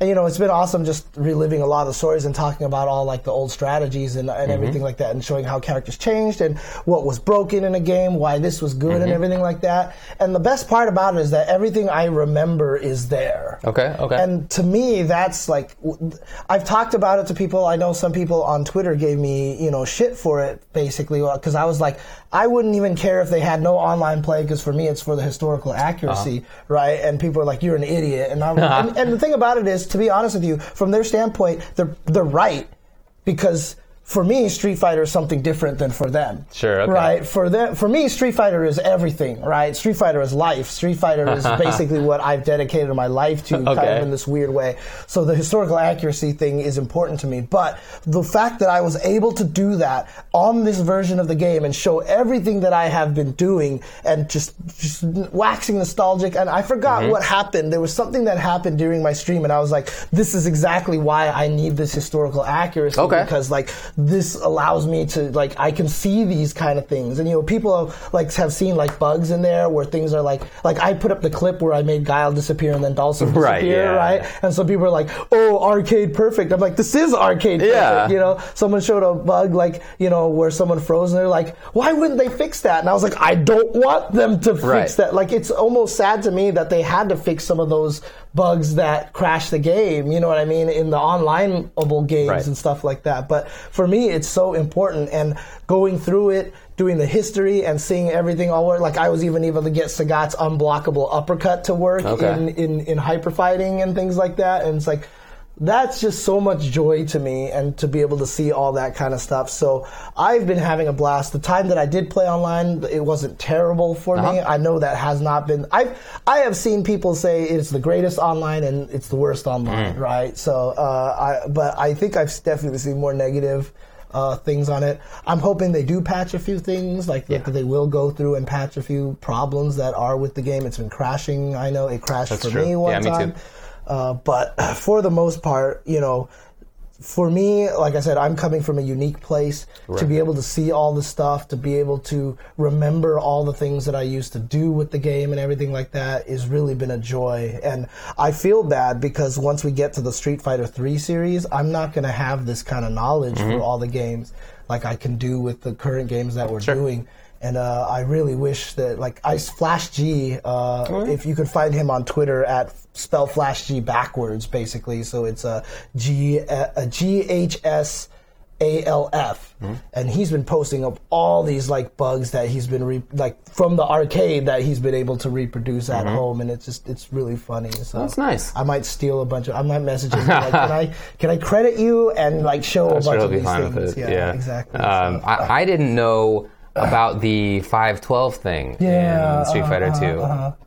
Yeah, that was really weird because I always remembered when I used to play it a long time ago in the arcades, every time you hit a button, all of a sudden they would just, like, flash kick. So you press short enough times, there's a 1 in 512 chance that you'll come out with a special move. So they wanted you to know that special moves that were in the game. Yeah, same thing with blocking. There was a 1 5/12 chance that the game would block for you. Whoa. And it happened to me on stream, too. I like trying to do magic throw, and I did upside down kick, and Ken blocked it. And I was like, what the heck happened? So they wanted to make sure that you knew about blocking as well. Okay. But literally, what's really funny about the 512 thing is that Madge, when he did his Guile combo video a long time ago, he did it on a version of Frame Name with save states and text inputs. Oh, wow. So he could be frame perfect on it, right? And so he wanted a combo using the 512 glitch. Okay. So he recorded a combo so Guile could walk up and flash kick, right? Okay, sick. And it wouldn't work, so he put one more frame at the start of the combo of neutral and shoved everything one frame later. Didn't work. Shoved it one frame later and just did that. And then all of a sudden, at one point in time, it worked, and there it was. That's so from the same funny. state, he could get it to work. So there you go. Genius. Yeah, so I mean, it's just cool to see all these things like that. So it makes me excited. Well, my experience has not been as positive. Right. I didn't. So I don't think that it's been an overall bad experience necessarily, but it's not what I was hoping. For example, in Third Strike, it uses the ROM or the port or whatever version where you have to have it. You have to do EX moves by pressing all 3 punches or kicks or whatever on the same frame. Right. It has to be perfect. It has to be perfectly timed, which means that I screwed up often. And I've never screwed up EX moves. I don't have good execution, of course, but I've never screwed up execution on EX moves. Right. In that way. So that's a bummer to me. I'm curious about that because I know Zangief is like that with lariats in the old I screwed up pretty regularly. Right. And that's a regular thing. Like, as a Zangief player, you never get mad about it. Yeah, you just punch a fireball, you're like, well, that just happened, and you don't care. So, it's interesting. But it's weird to me that it wasn't like that in the arcade. So what happened? I don't really know, dude. But it's like that now. It also is a bummer that if you have like a certain kind of arcade stick, then it won't recognize your diagonal inputs. On the PC. On the PC. Yeah. Yes. So like I was playing against Vicious on the PC, and he was talking to me about like how he was wondering if like was our connection terrible because like he keeps screwing up inputs, and he's like pretty sure he's getting the right commands and it's not coming out. And he figured out today that that was the issue, that he was just screwing up things because of that. Someone even suggested changing your stick to analog, and it actually makes it work better and stuff like that. So I've definitely heard a lot of issues. Yeah, 3SOE had the same issue with the EX moves. Correct. As well. So, and it's interesting because 3SOE also had the same training mode bug, where if you drain someone to no life and just keep doing the combo on them, they react differently. So I was actually using Dudley against the Shotos, and I was doing low short, low strong, low fierce, the target combo, and the fierce kept missing. And I was like, this wasn't a thing. I know this worked on Shotos, right? Yeah. So I did it over and over and over again. Pa-pa-pow, pa-pa, and then the fierce whiff, whiff, whiff, whiff. And I was like, what the hell? And then I just sat there and like tried to look something up, and then I went back to it, and then it was landing. It was connecting. I was like, what the heck? Mm-hmm. It connected over and over and over again in a row, and then all of a sudden it stopped working again. And then I was like, wait, this one was in 3SOE. This was the same bug and the same thing that happened to me before. It was because when I waited, it let the life recover. Right, sure. And then the combo would work again. And it's weird because this was the exact same bug. So there's something interesting about the 3S port on this one. It feels like they based it off of the OS, the OE version, not necessarily the arcade ROM. So it's interesting. I don't know. So those are my input issues. It also, the online is very hit or miss. Mm. It's like very hit or miss. It's rare that I feel like the connection's like middling. It's bad, quite bad, or good. It's never great, but it's never. I feel like it's always one of the two more extremes. Sorry, can I ask? When it's bad, is it bad rollback or is it delay? It's delay netcode. Yeah, it is delay netcode. Okay. Yeah. So it feels pretty rough sometimes. So I have it set on like the best connections possible option, which is framed as the input lag that you're willing to accept. Right. So I put it on like 0 or 1 or something like that. So I'm not getting nearly as many matches, of course, because it's only players who are close to me or whatever the issue is. So what often happens is that I'll be playing a game, whatever, one of us backs out. The opponent definitely always backs out of the rematch, is what it is. For sure. And then, not because I always win, I want to keep playing, even if I'm losing. So that happens sometimes, and then we will both hit like start search again, and we get matched right back up. So that's happened to me at one point 4 times in a row. So I don't think that there are that many people playing Hyper Fighting on PC with minimal lag connections. I can't remember what game it was that I was playing, but that happened to me as well. It might have been like Tekken 7 or something like that I just kept running into the same guy because we would quit and... Oh no, I think it might have been Street Fighter 5. Like, me and Vicious kept running into each other over and over and over again, which was really weird, but yeah. Yeah, well, makes sense. So that is kind of a bummer. But the games themselves are a blast. I mean, obviously these are some of my favorite games of all time. So I've had I've still played it a lot, even though I think there are issues with it. I've really enjoyed playing Hyper Fighting, and I've seen names on there that I haven't heard forever. I've been playing against Cigar Bob Zangief, for example, which is crazy. Dude, he was in my chat yesterday. He was talking for real. Wow, how about that? That was really cool. He definitely ate my Boxer alive in Hyper Fighting. Oh yeah, it's not an easy matchup. Who was he using? Zangief. Oh yeah. That's not a fun matchup at all. That's not. But it's funny because it brings back the memory to me of the first time I went to Evo, which is in 2003. There was an ST cab set up for casuals, and I think he brought it, or else yeah. It was a Cigar Bob cabinet. I believe it was. And so I met him there, and we were playing, and that was my first time at an event of that size meeting people, and he was one of the first people I met there. Okay. I mean, sweet.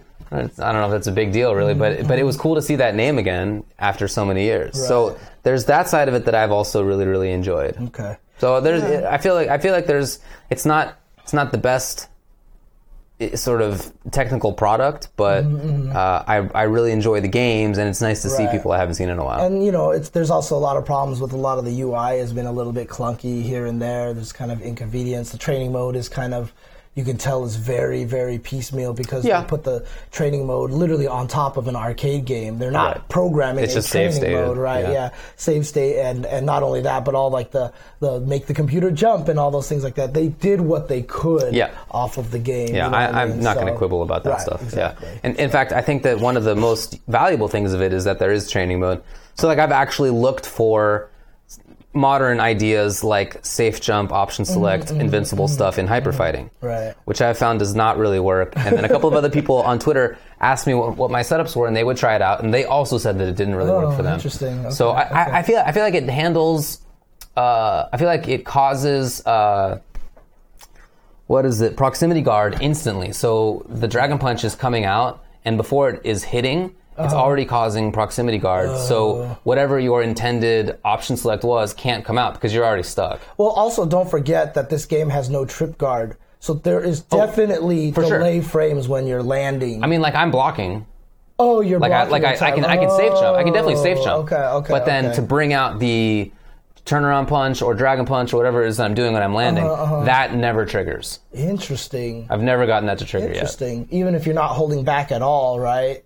So Right, that yeah, would do, then you won't Then- trigger the proximity guard, right? yet. Actually, no. I guess I haven't done that.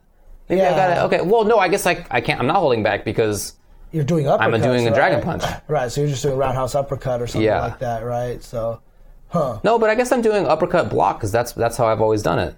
Uppercut block. Very fast movement. Oh, so maybe proximity guard has priority or something weird? I don't know. That could be. Okay, I'll try not blocking. Okay, I'll go back into the lab. But in any case, the game definitely handles it differently than modern games do.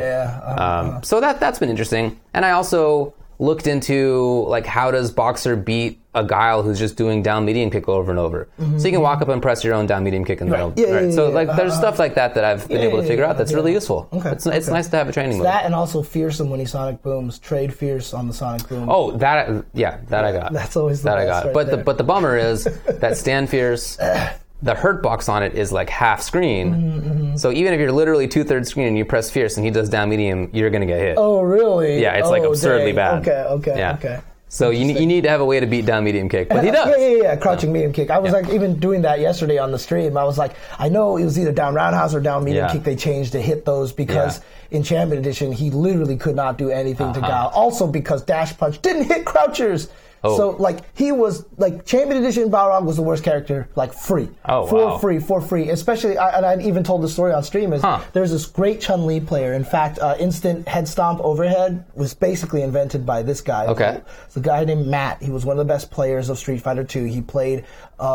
He went to UCLA. Okay. He placed really well at all of the world's finest tournaments early on.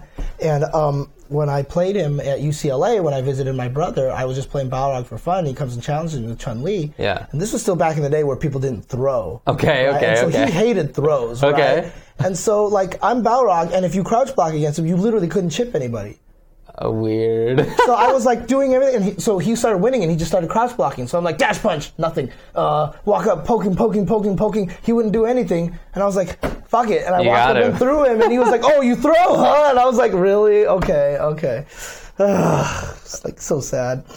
That's very funny. Yeah. I rediscovered crouching strong, stand short, dash upper into stand fierce or down roundhouse, which is cool. I didn't, for some reason, I didn't know that crouching strong links into stand short. I knew the rest of that combo, but I didn't know that part. So did you do the my favorite Balrog combo was the Balrog versus Balrog combo where you could do jump fierce, stand short, kick charge, stand short, kick charge. Oh, I didn't know you did that. Oh, yeah, that's the best. Sick. Okay, I'll look into that. Anyways, obviously, I get giddy and excited when I talk about these old games, and I was just telling all these stories. Everybody's really been enjoying the streams and stuff like that. I think it's great, man. Yeah. But by the way, I do agree with Paul B that Fightcade is the better idea if you really want to get good at these games. Okay. There are more players playing 30th Anniversary Edition, but more strong players playing Fightcade, I prefer playing. Like I feel better on the online of Fightcade as well, so that's what I think. But at the same time, like I said, it's been really nice to have the training mode, and it's been really nice to see names that I haven't seen in a long time who've come back for 30th anniversary. Yeah, who was that I saw someone was playing against? Was like super old school player they kept running into online as well. But that's just really cool. So I'm happy. Like I said, I'm happy because even if there was no online, I would have been happy anyway. But that's a unique position for me. I'm definitely going to play it a bunch online soon, just to test it out and see how it goes for me. So on Fightcade, you can also play Third Strike. There are a lot of people who play Third Strike. Oh yeah, okay. Super Turbo, Third Strike. I don't know about the alphas. I'm not sure. I've never really been into that, so couldn't tell you. Okay. Alrighty then. All right. Coming around the corner very soon is going to be E3. Yeah. And E3, and it's interesting because it's hard to say, because this is a weird kind of, I want to say, a loaded question topic. But obviously E3 is going to have a lot of cool stuff there, et cetera, et cetera. But what we're concerned about is what kind of cool fighting game stuff is going to show up at E3, right? But the reason why, in my opinion, it's kind of a loaded question these days is because what kind of cool fighting game stuff is going to be announced at E3? But nowadays, they save a lot of that for EVO. EVO had way more fighting game announcements than, E3, and that's because, like, even just when they revealed Cody at Combo Breaker, the crowd reaction was awesome. It was cool to show that, Right. and EVO's going to have the same thing. When Geese came out, like, the entire stadium almost flipped the stage, you know what I mean? Like, the response was nuts. Ridiculous, yeah. So, the two questions is, one, what fighting game announcements do you feel like are going to show up at E3? Two, do you think there is even going to be any announcements? For sure, yeah. I read that Capcom is scheduled to show off Street Fighter something, so I don't know what it's going to be. I would be surprised if it was something significant. Like, I'd be surprised if it was a new character because the Cody reveal is so fresh, and he hasn't actually even come out yet. Yeah, exactly. They've been doing a new character release every 2 months-ish, so I feel like we're going to see G in... Probably at EVO, I guess, in August, something like that. Yeah, that's probably right? true. That's probably true. So that's my guess when it comes to Street Fighter. And that will be Fighter. the only Capcom reveal. Probably. And the trailer will probably be bugged weird looking, in some way, yeah. Anyway. For sure. That's my guess there. I'd be super surprised. I'd be flabbergasted if there was any Marvel news. Right. I can't believe it, like that degree of craziness. I mean, obviously, we know Not that Smash 5 is coming out. Smash Switch is going to be at E3. They've already announced that. They've already had all the, talking about the people who are going to play in the exhibition. Right, there's exhibition. We know about that already. Right. Is there anything else you think that may show up? I do expect MK11. Oh, yeah. I expect it. Okay. I would be surprised, not hugely, but I'd be surprised if it wasn't announced. Okay. Yeah. Okay. Well, that's over the last, what is it now? MK9 to Injustice, MKX, Injustice 2. Every 2 years in spring, they have announced the next game. Each time they've announced it before E3, if I recall correctly, because I remember going to each time at E3 and like seeing the next build. I mean, it's never in a state where they like let you play it unless you're fancy, which I'm not. But it's always already there. Or are you? Well, I haven't been in the past, I can tell you that. Sure, Lanzies will let you go and play it and stuff we'll like see. that, right? That actually would be pretty cool. I'll check it out. I don't know anything for now. I just would be surprised if not, because that's been the pattern each time. And some people expected it at Combo Breaker because of the location. Chicago is where NRS is. And they have a lot of connections there. Yeah, the MK9 and MKX, which they start both put of in the money IPS. for. Right, start of the IPS. So there were a lot of things that seemed like it might lead into that. But if that didn't work, then I think this is it. And Ed Boon is constantly on Twitter hinting that it's coming. Constantly. Right. Every week. Yeah. Multiple times a week he's doing it. So... he part of his role is the troll, and he does a good job of it. But I would still be surprised if it didn't come. And if it doesn't come there, for sure it's at EVO. Right. For sure. Okay. So, if it doesn't come, I'd be happy. I mean, I don't want it. I want to wait a little while. I want more than 2 years on an NRS game to actually explore it and have fun with it. But here's the good news. Hasn't happened yet. Here's the good news, though. With Combo Breaker and all these events, we've seen a lot of events where they've been playing MKXL at the same event that an Injustice 2 has. Perhaps the NRS community is turning a corner. That'd be great. And if MK11 comes out, they keep playing Injustice 2. I hope so. Hope so. I strongly doubt it, but I would love it. For sure. So I think that's what I'm betting on. Maybe like some new official info about the characters coming in BB Tag DLC. They're all leaked, I guess, but maybe some official info. Okay. And then maybe some wild Smash reveal. Like there's a rumor going around that Snake is going to be in it again. Oh yeah. Okay. Yeah, as far as I know, it's only a rumor, but Yeah, we'll see. I saw some other people talking. I guess there's some Tekken 7 rumors that like Anna and Marduk are going to get announced or something. I've heard that as a rumor, but I don't have any extra info on that. I've also heard a rumor that Spawn is going to be doing something somewhere in one of the games. Who knows, dude? Played by Jamie Foxx. Yeah.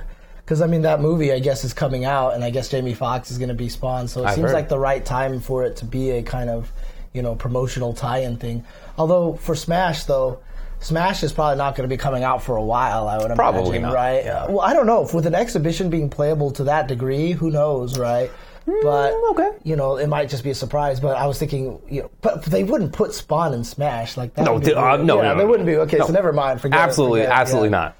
Dude, Mighty Number 9 and Cuphead. Cuphead would be cool. Cuphead would be cool. But I don't know how they would make him because he just shoots in 8 directions, right? So would you just be hitting A and like aiming in all the directions and just shooting? Well, he has different guns. Oh, that's true. He has all and the he has like weapons. Different escape moves. Yeah, that's true. So there's other stuff you could do. But what would his other normals be? That'd be a little different. I mean, it'd be like Mega Man, maybe. Dude, that'd be sick if they announced the Virtua Fighter 6, as Kumarsh kind of hints at. That would actually be kind of cool. It would be cool, but it's not happening. So probably not. But on top of that, I'd like to have a little bit more time. Just put in a little bit more time. Oh, maybe they'll announce Astaroth finally for Soul Calibur. Come on. Hey, they announced the character I wanted in there, so know. Maxi, they announced it because the very first time I saw the kata displays on the track mode and they did the nunchucks one, I was just like, this is the best looking video game thing I've ever seen in my life. And so like I've always, if I ever played a Soul Calibur, that's the character I would learn. You know what I mean? I've never played it, but for 6 coming out, Maxi is definitely the character I will try to pick up if I try to learn the game. So I try to learn the game. So yeah, Astaroth, please. I mean, the crazy thing about it though is that there's just been so many just random ass fighting games coming out all over the place. Do you think that there might even just be a chance for like something completely totally new? Yeah, totally new by a not like an indie kind of game, but like a big company like doing something. Oh, do you mean do I think that Fighters of the Storm is going to be announced, or that League of Fighters is going to be announced? Well, that wasn't what I was hinting at, but I mean anything like that, I think there's a chance, right? Yeah. Like maybe even I guess KI2 would be a sequel, but like what if someone was like War Gods? Coming Midway decides to announce War Gods instead. My reaction would be exactly the same as my reaction was when I heard that KI was coming back, which was, what are you doing? Why? The game was horrible. Oh, man. But they ended up doing a good job with it. So, hey, I mean, honestly, Blizzard could have something on their hands with an Overwatch fighting game. That could actually work Fighters out of the really Storm, well. dude. Yeah, that actually would work out really well. So, but yeah. Yes, it would be. I mean, they would treat it in the way that they treat their other games, I would think, which is that they patch pretty regularly. Right, but see, yeah, I mean, that's the thing. Mendokusai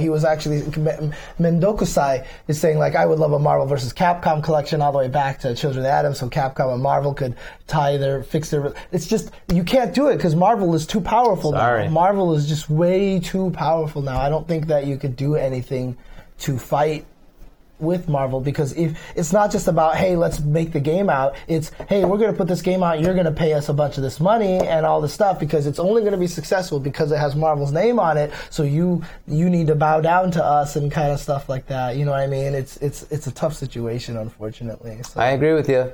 Yeah, I think I'd be surprised. Yes, original KI was terrible. Original KI and KI2 were both very terrible bad games. games. New KI of the last several years, great game. Yeah, great game. Mm-hmm. Awesome game. Yeah. But I think I'd be surprised to see anything like League of Fighters or Fighters of the Storm, just because, I don't know, there's been no hints about it. I think that something like that is coming eventually. I don't know that right now is the time, but look, I mean, Radiant's been hanging out at Riot for the last 2 years now. You know, they got to be doing something. Was TMNT announced at EVO? No, it wasn't. Right? It was announced. TMNT was announced at E-League. That's what it was. That's what it was. Right? Yeah. But I mean, look, some of these companies have done a pretty good job hiding secrets. The TMNT was a good secret. BB Tag was a surprise, even though there was the rumors of a Ruby fighter, and then it turned out it was BB Tag, right? You know, a lot of people have done good jobs with keeping secrets, so who knows? But like I said, the biggest problem for me is that I bet you a lot of these things will be saved for EVO.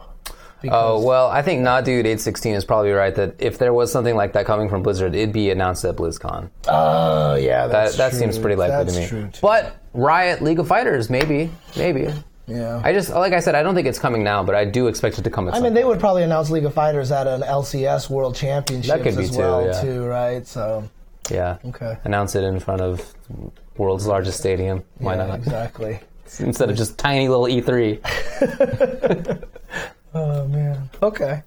All right. Well, that's enough for E3 speculation. Well, before we move on to anything else, is there anything at E3 that you're looking forward to or hoping gets announced non-fighting game related? Not fighting game related, huh? Here's a story about my recent non-fighting game related video game time. I accidentally played Civilization 6 for 10 hours over the course of a day and a half, and then I uninstalled it. Just because it was I was like, like, oh I crap, just you can't do this can't again. do this. Okay. So I haven't been playing anything but fighters for a little while now. Okay. It's totally accidental. Dude, I get it. For sure. I get it. I don't mean to. It's just like all of a sudden 10 hours have passed. So like yeah. I played it for 6 hours one evening until the wee morning, which is really rare for me. And then I got up and I had breakfast and then I played it for like about 4 more hours and I was like deleted. Right. Yeah. And it wasn't like I was playing it and mid-turn I was like, I shouldn't be doing this. It was like something external happened. Like I got a call or like somebody right, came in or whatever. Somebody knocked on the door and I was like, wait, what? Wait, I'm in a real civilization, right? Yeah. Okay. Yeah, one more turn syndrome is exactly what It's it killer. is, dude. So I haven't really been paying attention to other games. Yeah, it was funny because the one more turn syndrome, I was walking through Combo Breaker and I saw Tasty Steve and Ryan Hunter playing some Guilty Gear in the hallway. And I saw them playing and Ryan Hunter won and Steve was like, one more game. And like Nakil was standing there and everybody and I was like, I looked at him and I was like, that is the number one lie told it by all fighting game players. The number one lie. One more game. Yeah. One more game is the number one lie told by all fighting game players. Even when you're at an arcade and the arcade operator comes in and he's like, hey guys, one more game. And we're literally turning the power off. Mm-hmm. You're like, oh yeah, totally. Hit start. Guaranteed, dude. So. No, Gentle Snow. My girlfriend wouldn't have walked out. I don't have a girlfriend. What? I don't have a girlfriend anymore. I was just saying, you're what? That's what he said. Yeah, I know, right? Yeah, that's right. You're what? I was like, what? Anyway, let's talk about some fighting game news that has been coming up here recently. So, give some time for people in the chat to go nuts here. Let's see. I don't think people are getting it. I know. They're people totally are not getting it at all. Okay. No, come on, guys, dude. Okay, what? Anyways. If I High five, David. high five. No, we five. can't. You can't really see it there. Oh, you can't see it there. Okay. So Viscant was watching CB with his girlfriend, and he sent me a text, and he was like, "Hey, my girlfriend wants to know what the deal is with the ring on your finger."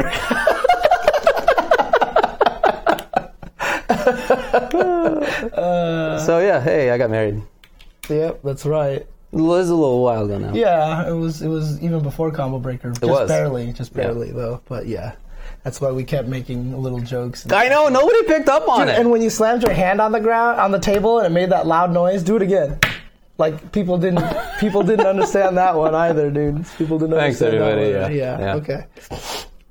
Okay, let's talk about some fighting game stuff that's coming up. Fighting game news. Did I change the topic? I did not. Look at me being all good about that and everything like that.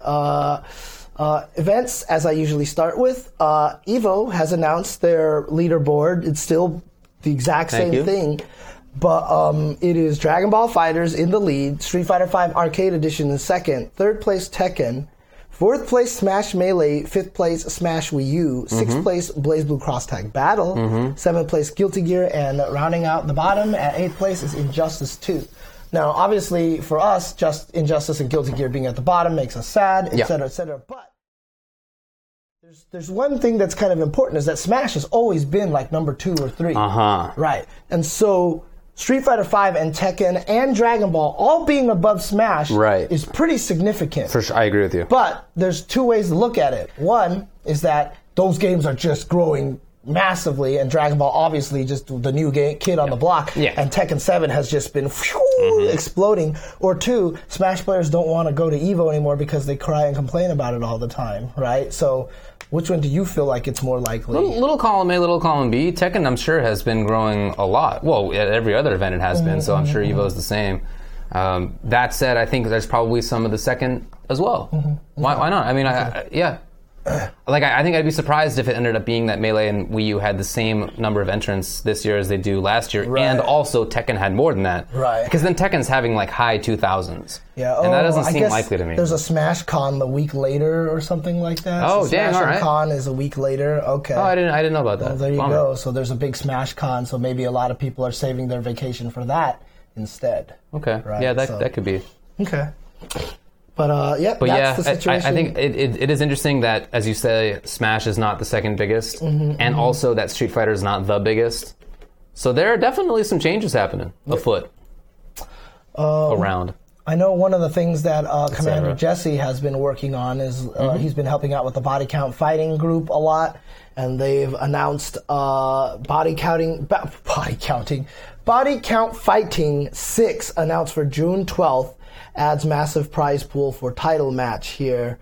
And so basically they're going to have title fights for Dragon Ball with Super Noon versus the Kill Sage. They're also going to have Phenom versus Smug there as a title match for Street Fighter V, and Scar versus Theo in Injustice 2. It's hard to get bigger headliners than those. They really did a good job with that. That's really good headlining right there. That's awesome. And then feature fights, they're going to have De'Aaron Fox versus Terrell Owens in Dragon Ball FighterZ. What? I think that's...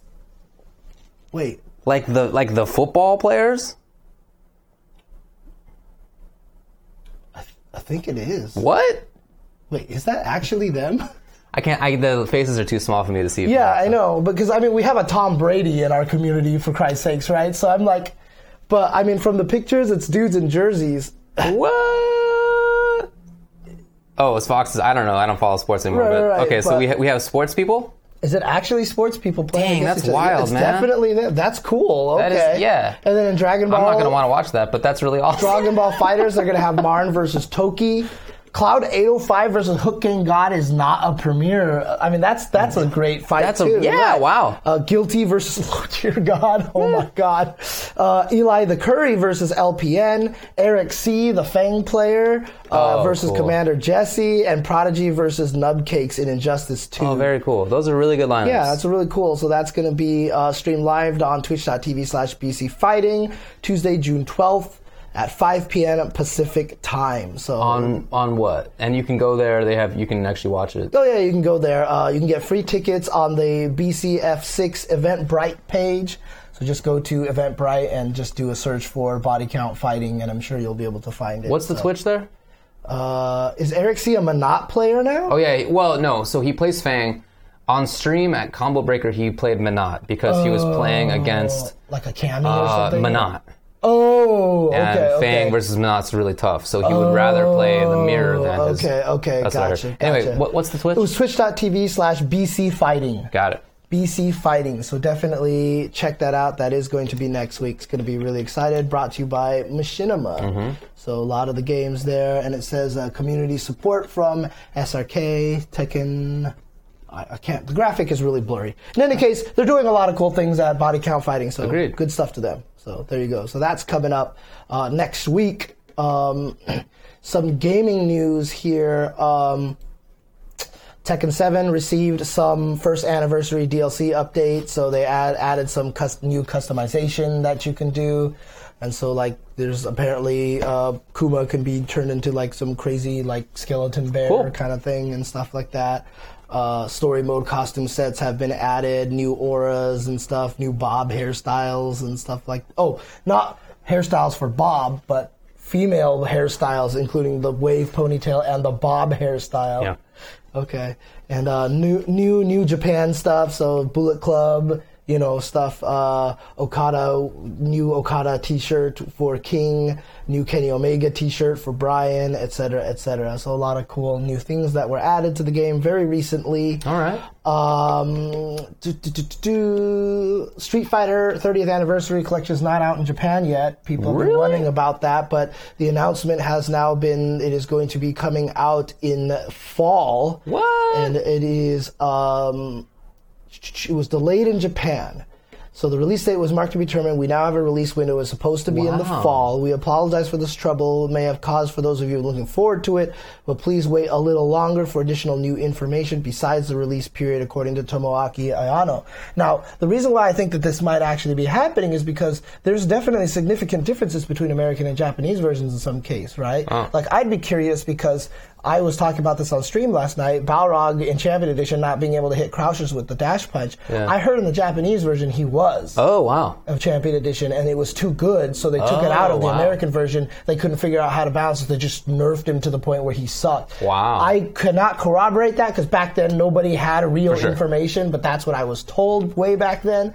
So it'd be really interesting if they changed it to like make it accurate to the Japanese versions that they're useful, etc., etc. So curious to see how that's going to go, but that's going to be, and it's also going to be called Street Fighter 30th Anniversary Collection International. And in fact, in the international version, if I'm not mistaken, of Super Turbo, old Zangief has the teleport SPD glitch. Is that so? I think so. On only the international version. On the US version, it is not there. But apparently in the international version, it's still there with old Zangief. So things like that might be changed between the versions. So maybe they're actually trying to do that. So, other news, Soul Calibur, as I mentioned, they just announced Maxi is returning to it.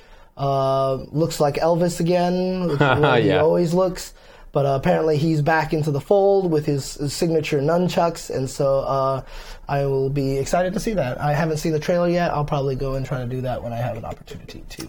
I mean, he's up against like an 8-foot-tall guy wielding a giant axe. He brings nunchucks. Yeah, he would get his ass kicked. Nunchucks? For sure, yeah. I mean, if it was Bruce Lee with nunchucks, dude, I mean, come on, dude, come on.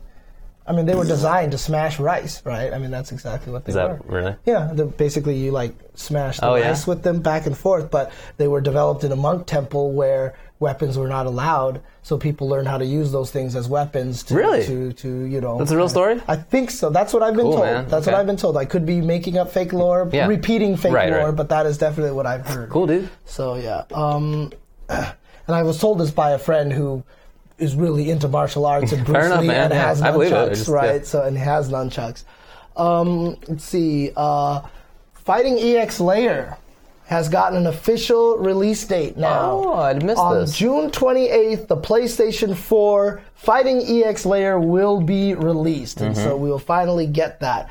And basically, for $40, you will get 12 characters and 5 Goki decks. So you'll have 5 of the crazy Goki system decks that they have. But if you pay for the full $60, you'll be getting those same 12 characters plus Hokuto, DLC character Hokuto, and 15 Gogi decks. Okay. So there you go. So I'm sorry, it's Gogi decks, not Goki decks. Oh, that makes sense. It's spelled wrong in one place like that. So interesting, $20 more for one character and 10 decks. Seems kind of strange, but that's the way that the pricing is. But I mean, this game is designed to just be fun, have a good time, and with the really cool characters again. So really cool. It's designed to be kind of broken fun, and I'm sure people will take that and try to make that as much of a real competitive fighting game as possible, as they have done with like Sailor Moon and all these other things. And as like Korea still plays Champion Edition for some strange reason. It's just the weirdest thing. I don't understand that at all. Definitely weird. Okay. See if I have some more game announcements here for you guys. In trying the demo or the beta or whatever they called it, I thought it was a lot of fun. Right. I don't know. Yeah, it doesn't seem balanced at all, but it does seem a lot of fun. Right. We mentioned this already. The new crossover costume is the Arthur costume for Ryu, where he has the armor and he has the big old beard. And apparently, if you put the code in, then he basically fights in the underwear instead. And I think that's hilarious. So good job to them with that. Agreed. So that's the new crossover costume. Let's see how long this lasts, see if it's done or not. Act before June 5th. Okay. If that means it's over, it might be over today, or it's still, there's like 2 hours left of it. But there was a sale on PlayStation, if you're a PlayStation Plus member, and they had a bunch of games for sale there. I'm not going to mention them all in case the sale is over already today, because that would make people mad. But check it out. Check it out if it is still going today. If anybody in the chat can confirm to me it's still going right now. Like if you look up Art of Fighting Anthology and it's 750 right now, that means it's still going. I don't know. MVCI was definitely on sale. MVCI, King of Fighters 98 Ultimate Match. Arcade Edition was on sale. Street Fighter 5 Arcade Edition and Under Night and Birth EXE latest. That was probably the sale that we mentioned at Combo Breaker, right? Oh, yeah. So, yeah. So there you go. Okay. Some community stuff. The third part of the Street Fighter 30th retrospective came out, going over the Street Fighter 5-3 series, narrated by yours truly. Yeah. And so that one came out there. And actually, I felt like I did the best narration job. I thought it was really cool, dude. Yeah. I thought it went really well. I thought it was really good. And honestly, one of and to be honest with you, like there was like a lot of comments about how the characters are really weird and stuff like that. I didn't write all that stuff, despite like I mean, like I had say in the in what was to be narrated, but that was already in there. Okay. So it wasn't me who put that in there. But I mean, one of the things. The sale has ended. Okay, cool. So one of the things that I want to mention is I do actually, now it's kind of secret. I do secretly like Third Strike a lot. Mm-hmm. But the problem with it is, like I said, one person kind of made me mad about it, and two, I still fundamentally dislike parries. Like that's the thing. So. Pretty important part of the game. Outside of that, like it used to be one of my favorite games to watch. I used to download a bunch of Third Strike videos from Japan because it was super entertaining and stuff like that. And I do like the game, and I know surprisingly a lot about the game. That's true. I can vouch for that. I don't actually know enough about it to be like the supreme expert, but I know a lot about the game. So it's not like I hate the game, I never play it, blah blah blah blah, and all that stuff. Like I actually know quite a bit about the game. So, but the retrospective was cool. They also released the 3 parts of this documentary that they did, where they just talked to people about all the different stuff, and I know like they interviewed me for that, and I've been talking. Matt D was in there, Say Jam's in there a little bit. I mean, there's a little bit of frustration. I saw, Gerald was really upset about a lot of things, and I saw. I think it was like somebody else. Like, was it Jason Wilson or was it like somebody else? But like. They talk about a lot of the old school stuff, and like they talk to Punk's opinion about it and all this stuff. Like they literally did not go and look for Tomo or Mike Watson or even Nuki in Japan. Like they didn't talk to like a lot of the really old school people to talk about the old school stuff, and it was kind of unfortunate. That is kind of unfortunate. Missed opportunity, to be honest with you. I agree with you on that. I really felt like they only interviewed people like at EVO in Japan, and like they probably just didn't have the ability to do the hunt for But like Tomo even still, maybe like Ricky and not Punk. Right, yeah, exactly. But it's a cool. Oh, it was Mike Watson who was complaining about it. That's right. That makes sense. Yeah, but it's still an interesting documentary. There's still a lot of cool things going on in there, and all the OG people were just happy that I was actually able to talk about a lot of the old school stuff that was going on in there. So you can find that on YouTube as well. So on Street Fighter YouTube? Yeah, it's on Street Fighter YouTube. Like I didn't even know it had been released. I didn't even remember. Someone was like, "Good job in that documentary," whatever, and I was like, "What documentary?" I've been there. But then, like, they interviewed us at the last Evo, and even in the 30th anniversary trailer with that comment where I'm like, the quarters were lined up, you just didn't play against people, came from that interview. I see. And so I actually repeated it in that documentary as well. So there you go. Alrighty. But both of that stuff is out. Other community things, Born Free has done a lot more interviews at Combo Breaker. He has one where he's talking to JB. And then he also had a really long interview, because it's part 1, but he has a really long interview session with Tokido. Yeah, very interesting too. Yeah, I haven't watched it yet, so you actually got the chance to see it then. Highly recommend it. Yeah, I mean, not just about the game itself. In fact, that might not even been the majority of it, but like mindset and history and stuff like that. Very, very interesting. Mm-hmm. Okay, cool. Core A Gaming also has a new video as well that talks about arcade sticks. Okay. I guess it's making a case for arcade sticks as opposed to the pad players, which I think is funny because I know there's a lot of people who want to go to pad now because pads are kind of stronger in a lot of ways these days. He focuses on how they're not just on their performance, but on how customizable they are, which is nice. Yeah. It is nice. I mean, I still am flabbergasted people haven't customized sticks for Tekken. Like, what do you mean? Just so you could do the instant while runnings and electric god fists for free, basically. Directions on the I right still side. don't know why they haven't done that. Because if I had a button that was left and right, all you have to do is go forward, tap, and then tap down, and then hit 2 buttons at the same time. That's 100% electric. Because to do the electric is you have to hit the button the very first frame you get to the diagonal. Well, I guess with the hitbox, you could do it. You could sort of breach the gap. Yeah. You would have to breach the gap that way. And then also instant while running, if you blink it, you get instant while running almost 97% of the time, 95% of the time or something like that. So the hitbox is a little harder on that one because even coordinating between 2 hands is a little bit harder. But if you can do it on 1 hand, then all of a sudden it becomes It makes sense, yeah. stuff like that. So. Well, I like sticks too, but I think in retrospect that I think pads are probably better. One of the biggest advantage of pads right now, I mean, obviously one of the disadvantages is the crazy Bluetooth connection. You don't have to have a wireless pad. You don't have to have a wireless pad, but then also is that the motions that you do are less body, so when you're playing side by side, you give away less. Yeah. Joysticks actually, I mean, there's a reason why in the old school arcade days we had to learn how to play fighting games by doing body fakes. Right. We actually did body fakes. Of course we did body fakes. And it was funny because my best friend noticed that, when he watched me at Alpha 3 tournaments, he could always tell when I was going to fake an uppercut because I would... More extreme. I would get extreme, but then when I tried to uppercut, I would try not to move as much as possible, I did the same. and stuff like that. So, but that's the way it worked. You had to do body fakes back then. That's how Vi's fake cross-up Tatsu in Street Fighter 4 worked so well. Yeah. Yeah. So by saying that I think pads are better, I don't mean necessarily that the inputs themselves are better, but it's just really nice to have something that costs like $30 to $50 that is basically the same every time. Right. That is most hand types can handle it well. Let's say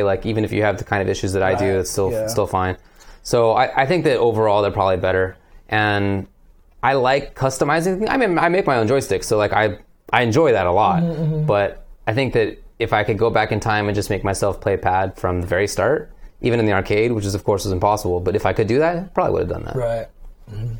Okay. Anyway. All right. Last thing is that Hungrybox, Juan de I don't know. I've never known how to pronounce his last name. I've never heard it said. Debiedma? Yeah, that's what my guess is Debiedma. But I guess he joins Eon.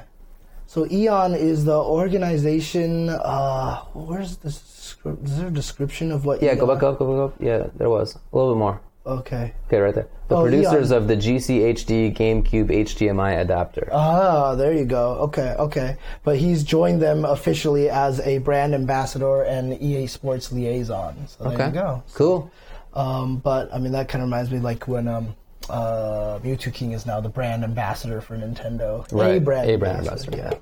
But that's all I have for fighting game news and topics and stuff like that. You bringing up body fakes reminds me the other day when we were playing Tecmo Bowl. So we went to this bar that had a Super Nintendo and a Genesis and stuff. And which the is pretty regular sick, actually. Nintendo anniversary collection. Regular Nintendo, not Super NES. And it had Tecmo Bowl on it. Neither of us had ever played it, so we were playing it. But what makes me think about it is that I was sitting back kind of relaxing in the chair, and you were up forward, and I could totally see which play you were going to set. You stopped doing it, but for the first 5 plays, I got a touchdown really fast at the start. Because I could just see where you were. That's so I was funny. okay, I'll go that one, and then you stopped doing it. So it obviously I didn't even know. I didn't even notice. Yeah. That was really that was the Alex Myers Oil King thing. Yeah. But dude, even while we were playing, I started doing all these meta strategies and stuff like that. I would actually try to run my plays based on who you were controlling. And I noticed, I noticed towards the end we started trying to switch at the last second, and that seems like the game, right? Yeah, we were actually doing, and it was funny to me. I thought that was hilarious fun. We were actually already that fast. We were trying to pick up on these little things like that. It was really cool. It was really fun. It was fun. It doesn't seem like a great game, but it seemed like it's probably a great game for the time. Well, so Tecmo Bowl apparently was not as good as Tecmo Super Bowl. Oh, apparently Tecmo Super Bowl is where it was at. Okay. Except I don't remember which team he was on. It might have been the Raiders, but apparently like they base it off of the real life players. And there's this video that shows it. But like whatever team Bo Diddley was on, or no, not Bo Diddley, but that was his nickname, right? That was. I don't know. But whatever team he was on, Bo knows football, Bo knows baseball. That guy. Jackson. Yeah, Bo Jackson. Yeah, whenever he was right? on, I don't even whenever remember. he was in whatever team he was on. Bo Diddley. I feel like that was something. No, that was his like character nickname. Oh, for real? Okay. Like, something like that, I think. But in any case, he apparently goes so fast that like no one can catch him. Oh, yeah. And so if you found him, like there's a video up there of like some guy using him and like the computer's chasing him and he runs all the way to the end zone where he's about to score the touchdown, then runs all the way back to the other one and then runs all the way back to the front, like, and he's just like taunting the whole entire time. Yeah, okay. It's like, okay, Bo Diddley was in the Nike ad with Bo Jackson. That's what it was. Thank you, Case. Oh, Money. he's a blues musician apparently. Oh, Bo Diddley is a musician? Oh, well then Case Money is wrong too then. Okay. No. Oh, what? No, not necessarily. He was in the Nike ad. Oh, Bo Diddley was in the Nike ad with Bo Jackson. I see. Got it. Okay. There you go. Somebody asked me where I got the sweater that has the inputs on it. It's from Broken Tier. Yes, Broken Tier. Mm-hmm. I don't know if you noticed, but when we were going onto a plane recently, as I was walking onto this plane with the inputs on my chest, this lady was like, "Hey," like very suspiciously, like, "Hey, what are those? What's on your shirt?" Oh, really? Like, was it suspicious? Like worried, like, what's going on? What's going on there? Dang. You know? And I was just like, "It's for a video game," and she was like, "Okay, all right." She was really concerned. That, like you were a cult member. I don't know. Something, that's my guess. Yeah. Oh my god. Yeah. So I guess you could also freak out people if you want. That's terrifying, dude. What's funny about that too is that like the whole point you're supposed to wear that shirt is so that it's not obviously a video game right? thing. And it's so not obviously a video game thing that it got people scared. Yeah. Oh I should have asked why. Yeah. But I didn't think about it at the time. Yeah. Okay. Well, anything else that you want to talk about? I had to buy a new TV. Thank you to DisplayLag.com for my recommendations. Yes.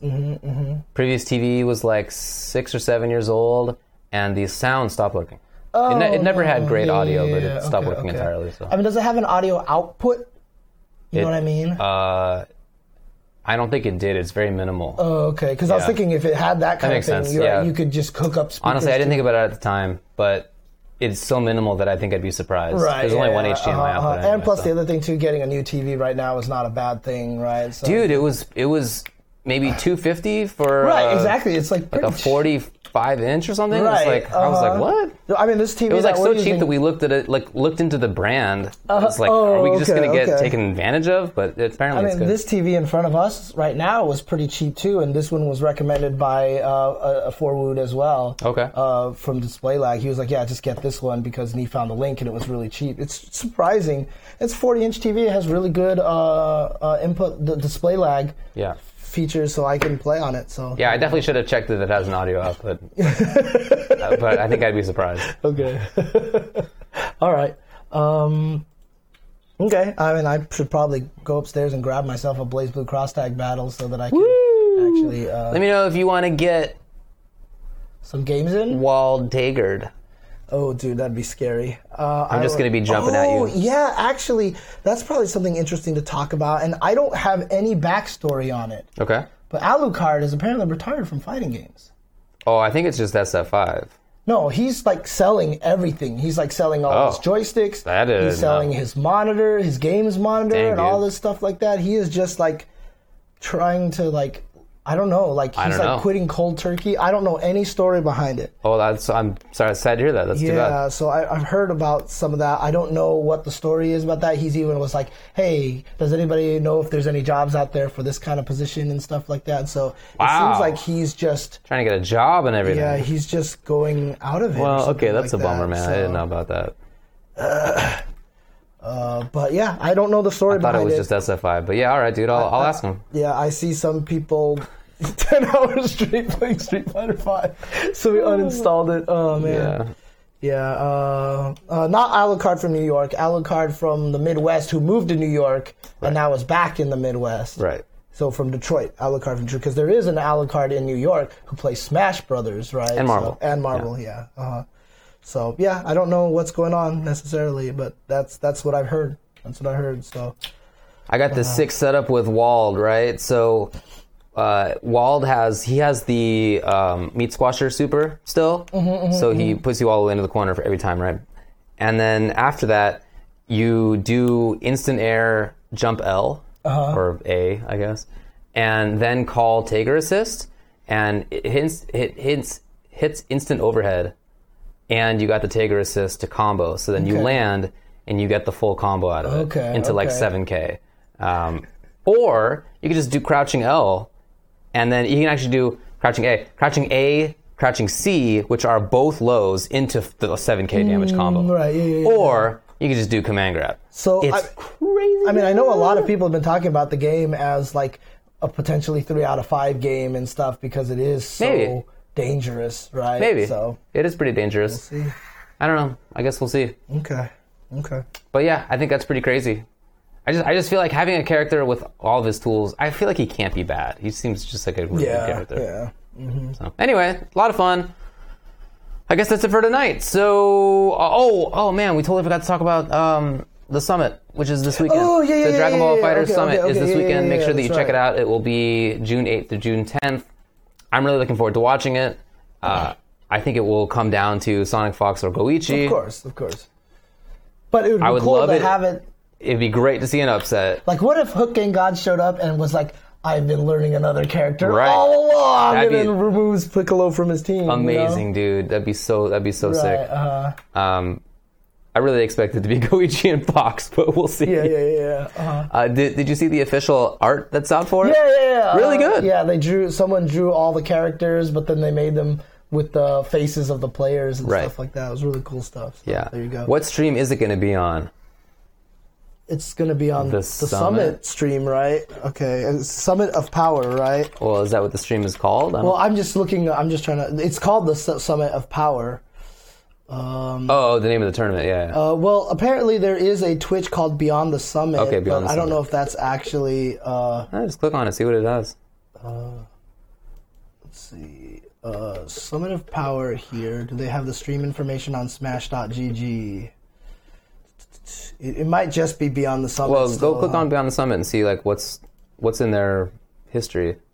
Okay. Video. Oh, it's everything. Of course, it's not. Oh yeah, they're doing everything in here. Okay. Is this actually just? This is Dota? I guess so. Because I don't think this is what we want. Okay. Or is it? This is what we want? Beyond some people are saying it is just going to be Beyond the Summit. Makes sense. So there you go. Okay. But in any case, it's going to be easy to find. Yeah. Especially, I'm sure if you follow Ace King Offsuit, he'll probably tweet out the schedule at some point in time with the link information and all that stuff like that. So definitely going to be some fun Dragon Ball stuff coming up this weekend. So keep an eye on that. Okay. All right. I'll probably never load up Dragon Ball FighterZ again. Really?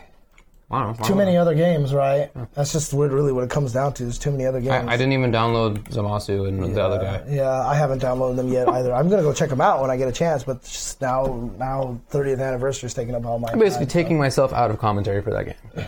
I mean, if there's I know, but so if there's an event like at the Dominican tournament where we did commentary, right? Yeah. Maybe I can still do that. Yeah, we'll do that. I'll never go out for it. Yeah, because I know that my passion is not in it, and I don't want that to be something that ruins the stream for anybody watching. Yeah, it is going to be twitch.tv/Beyond the Summit. Okay, cool. Okay, so there you go.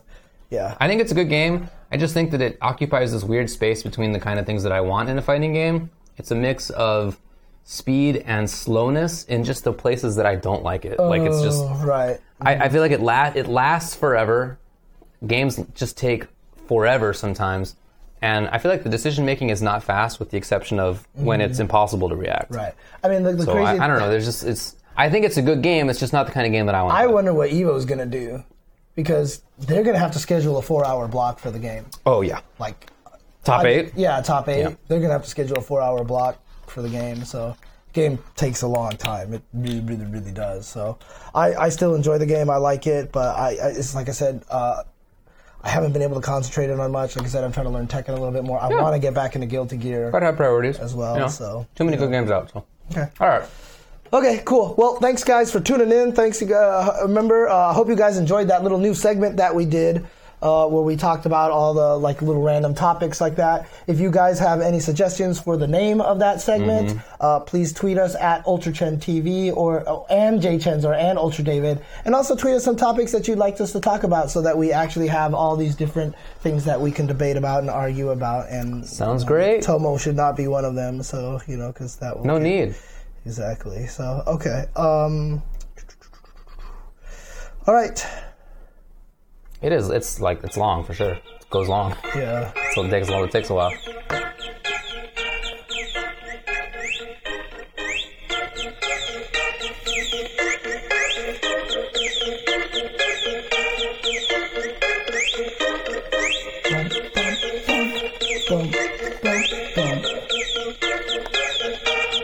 Ooh, I like 5-5 matchup.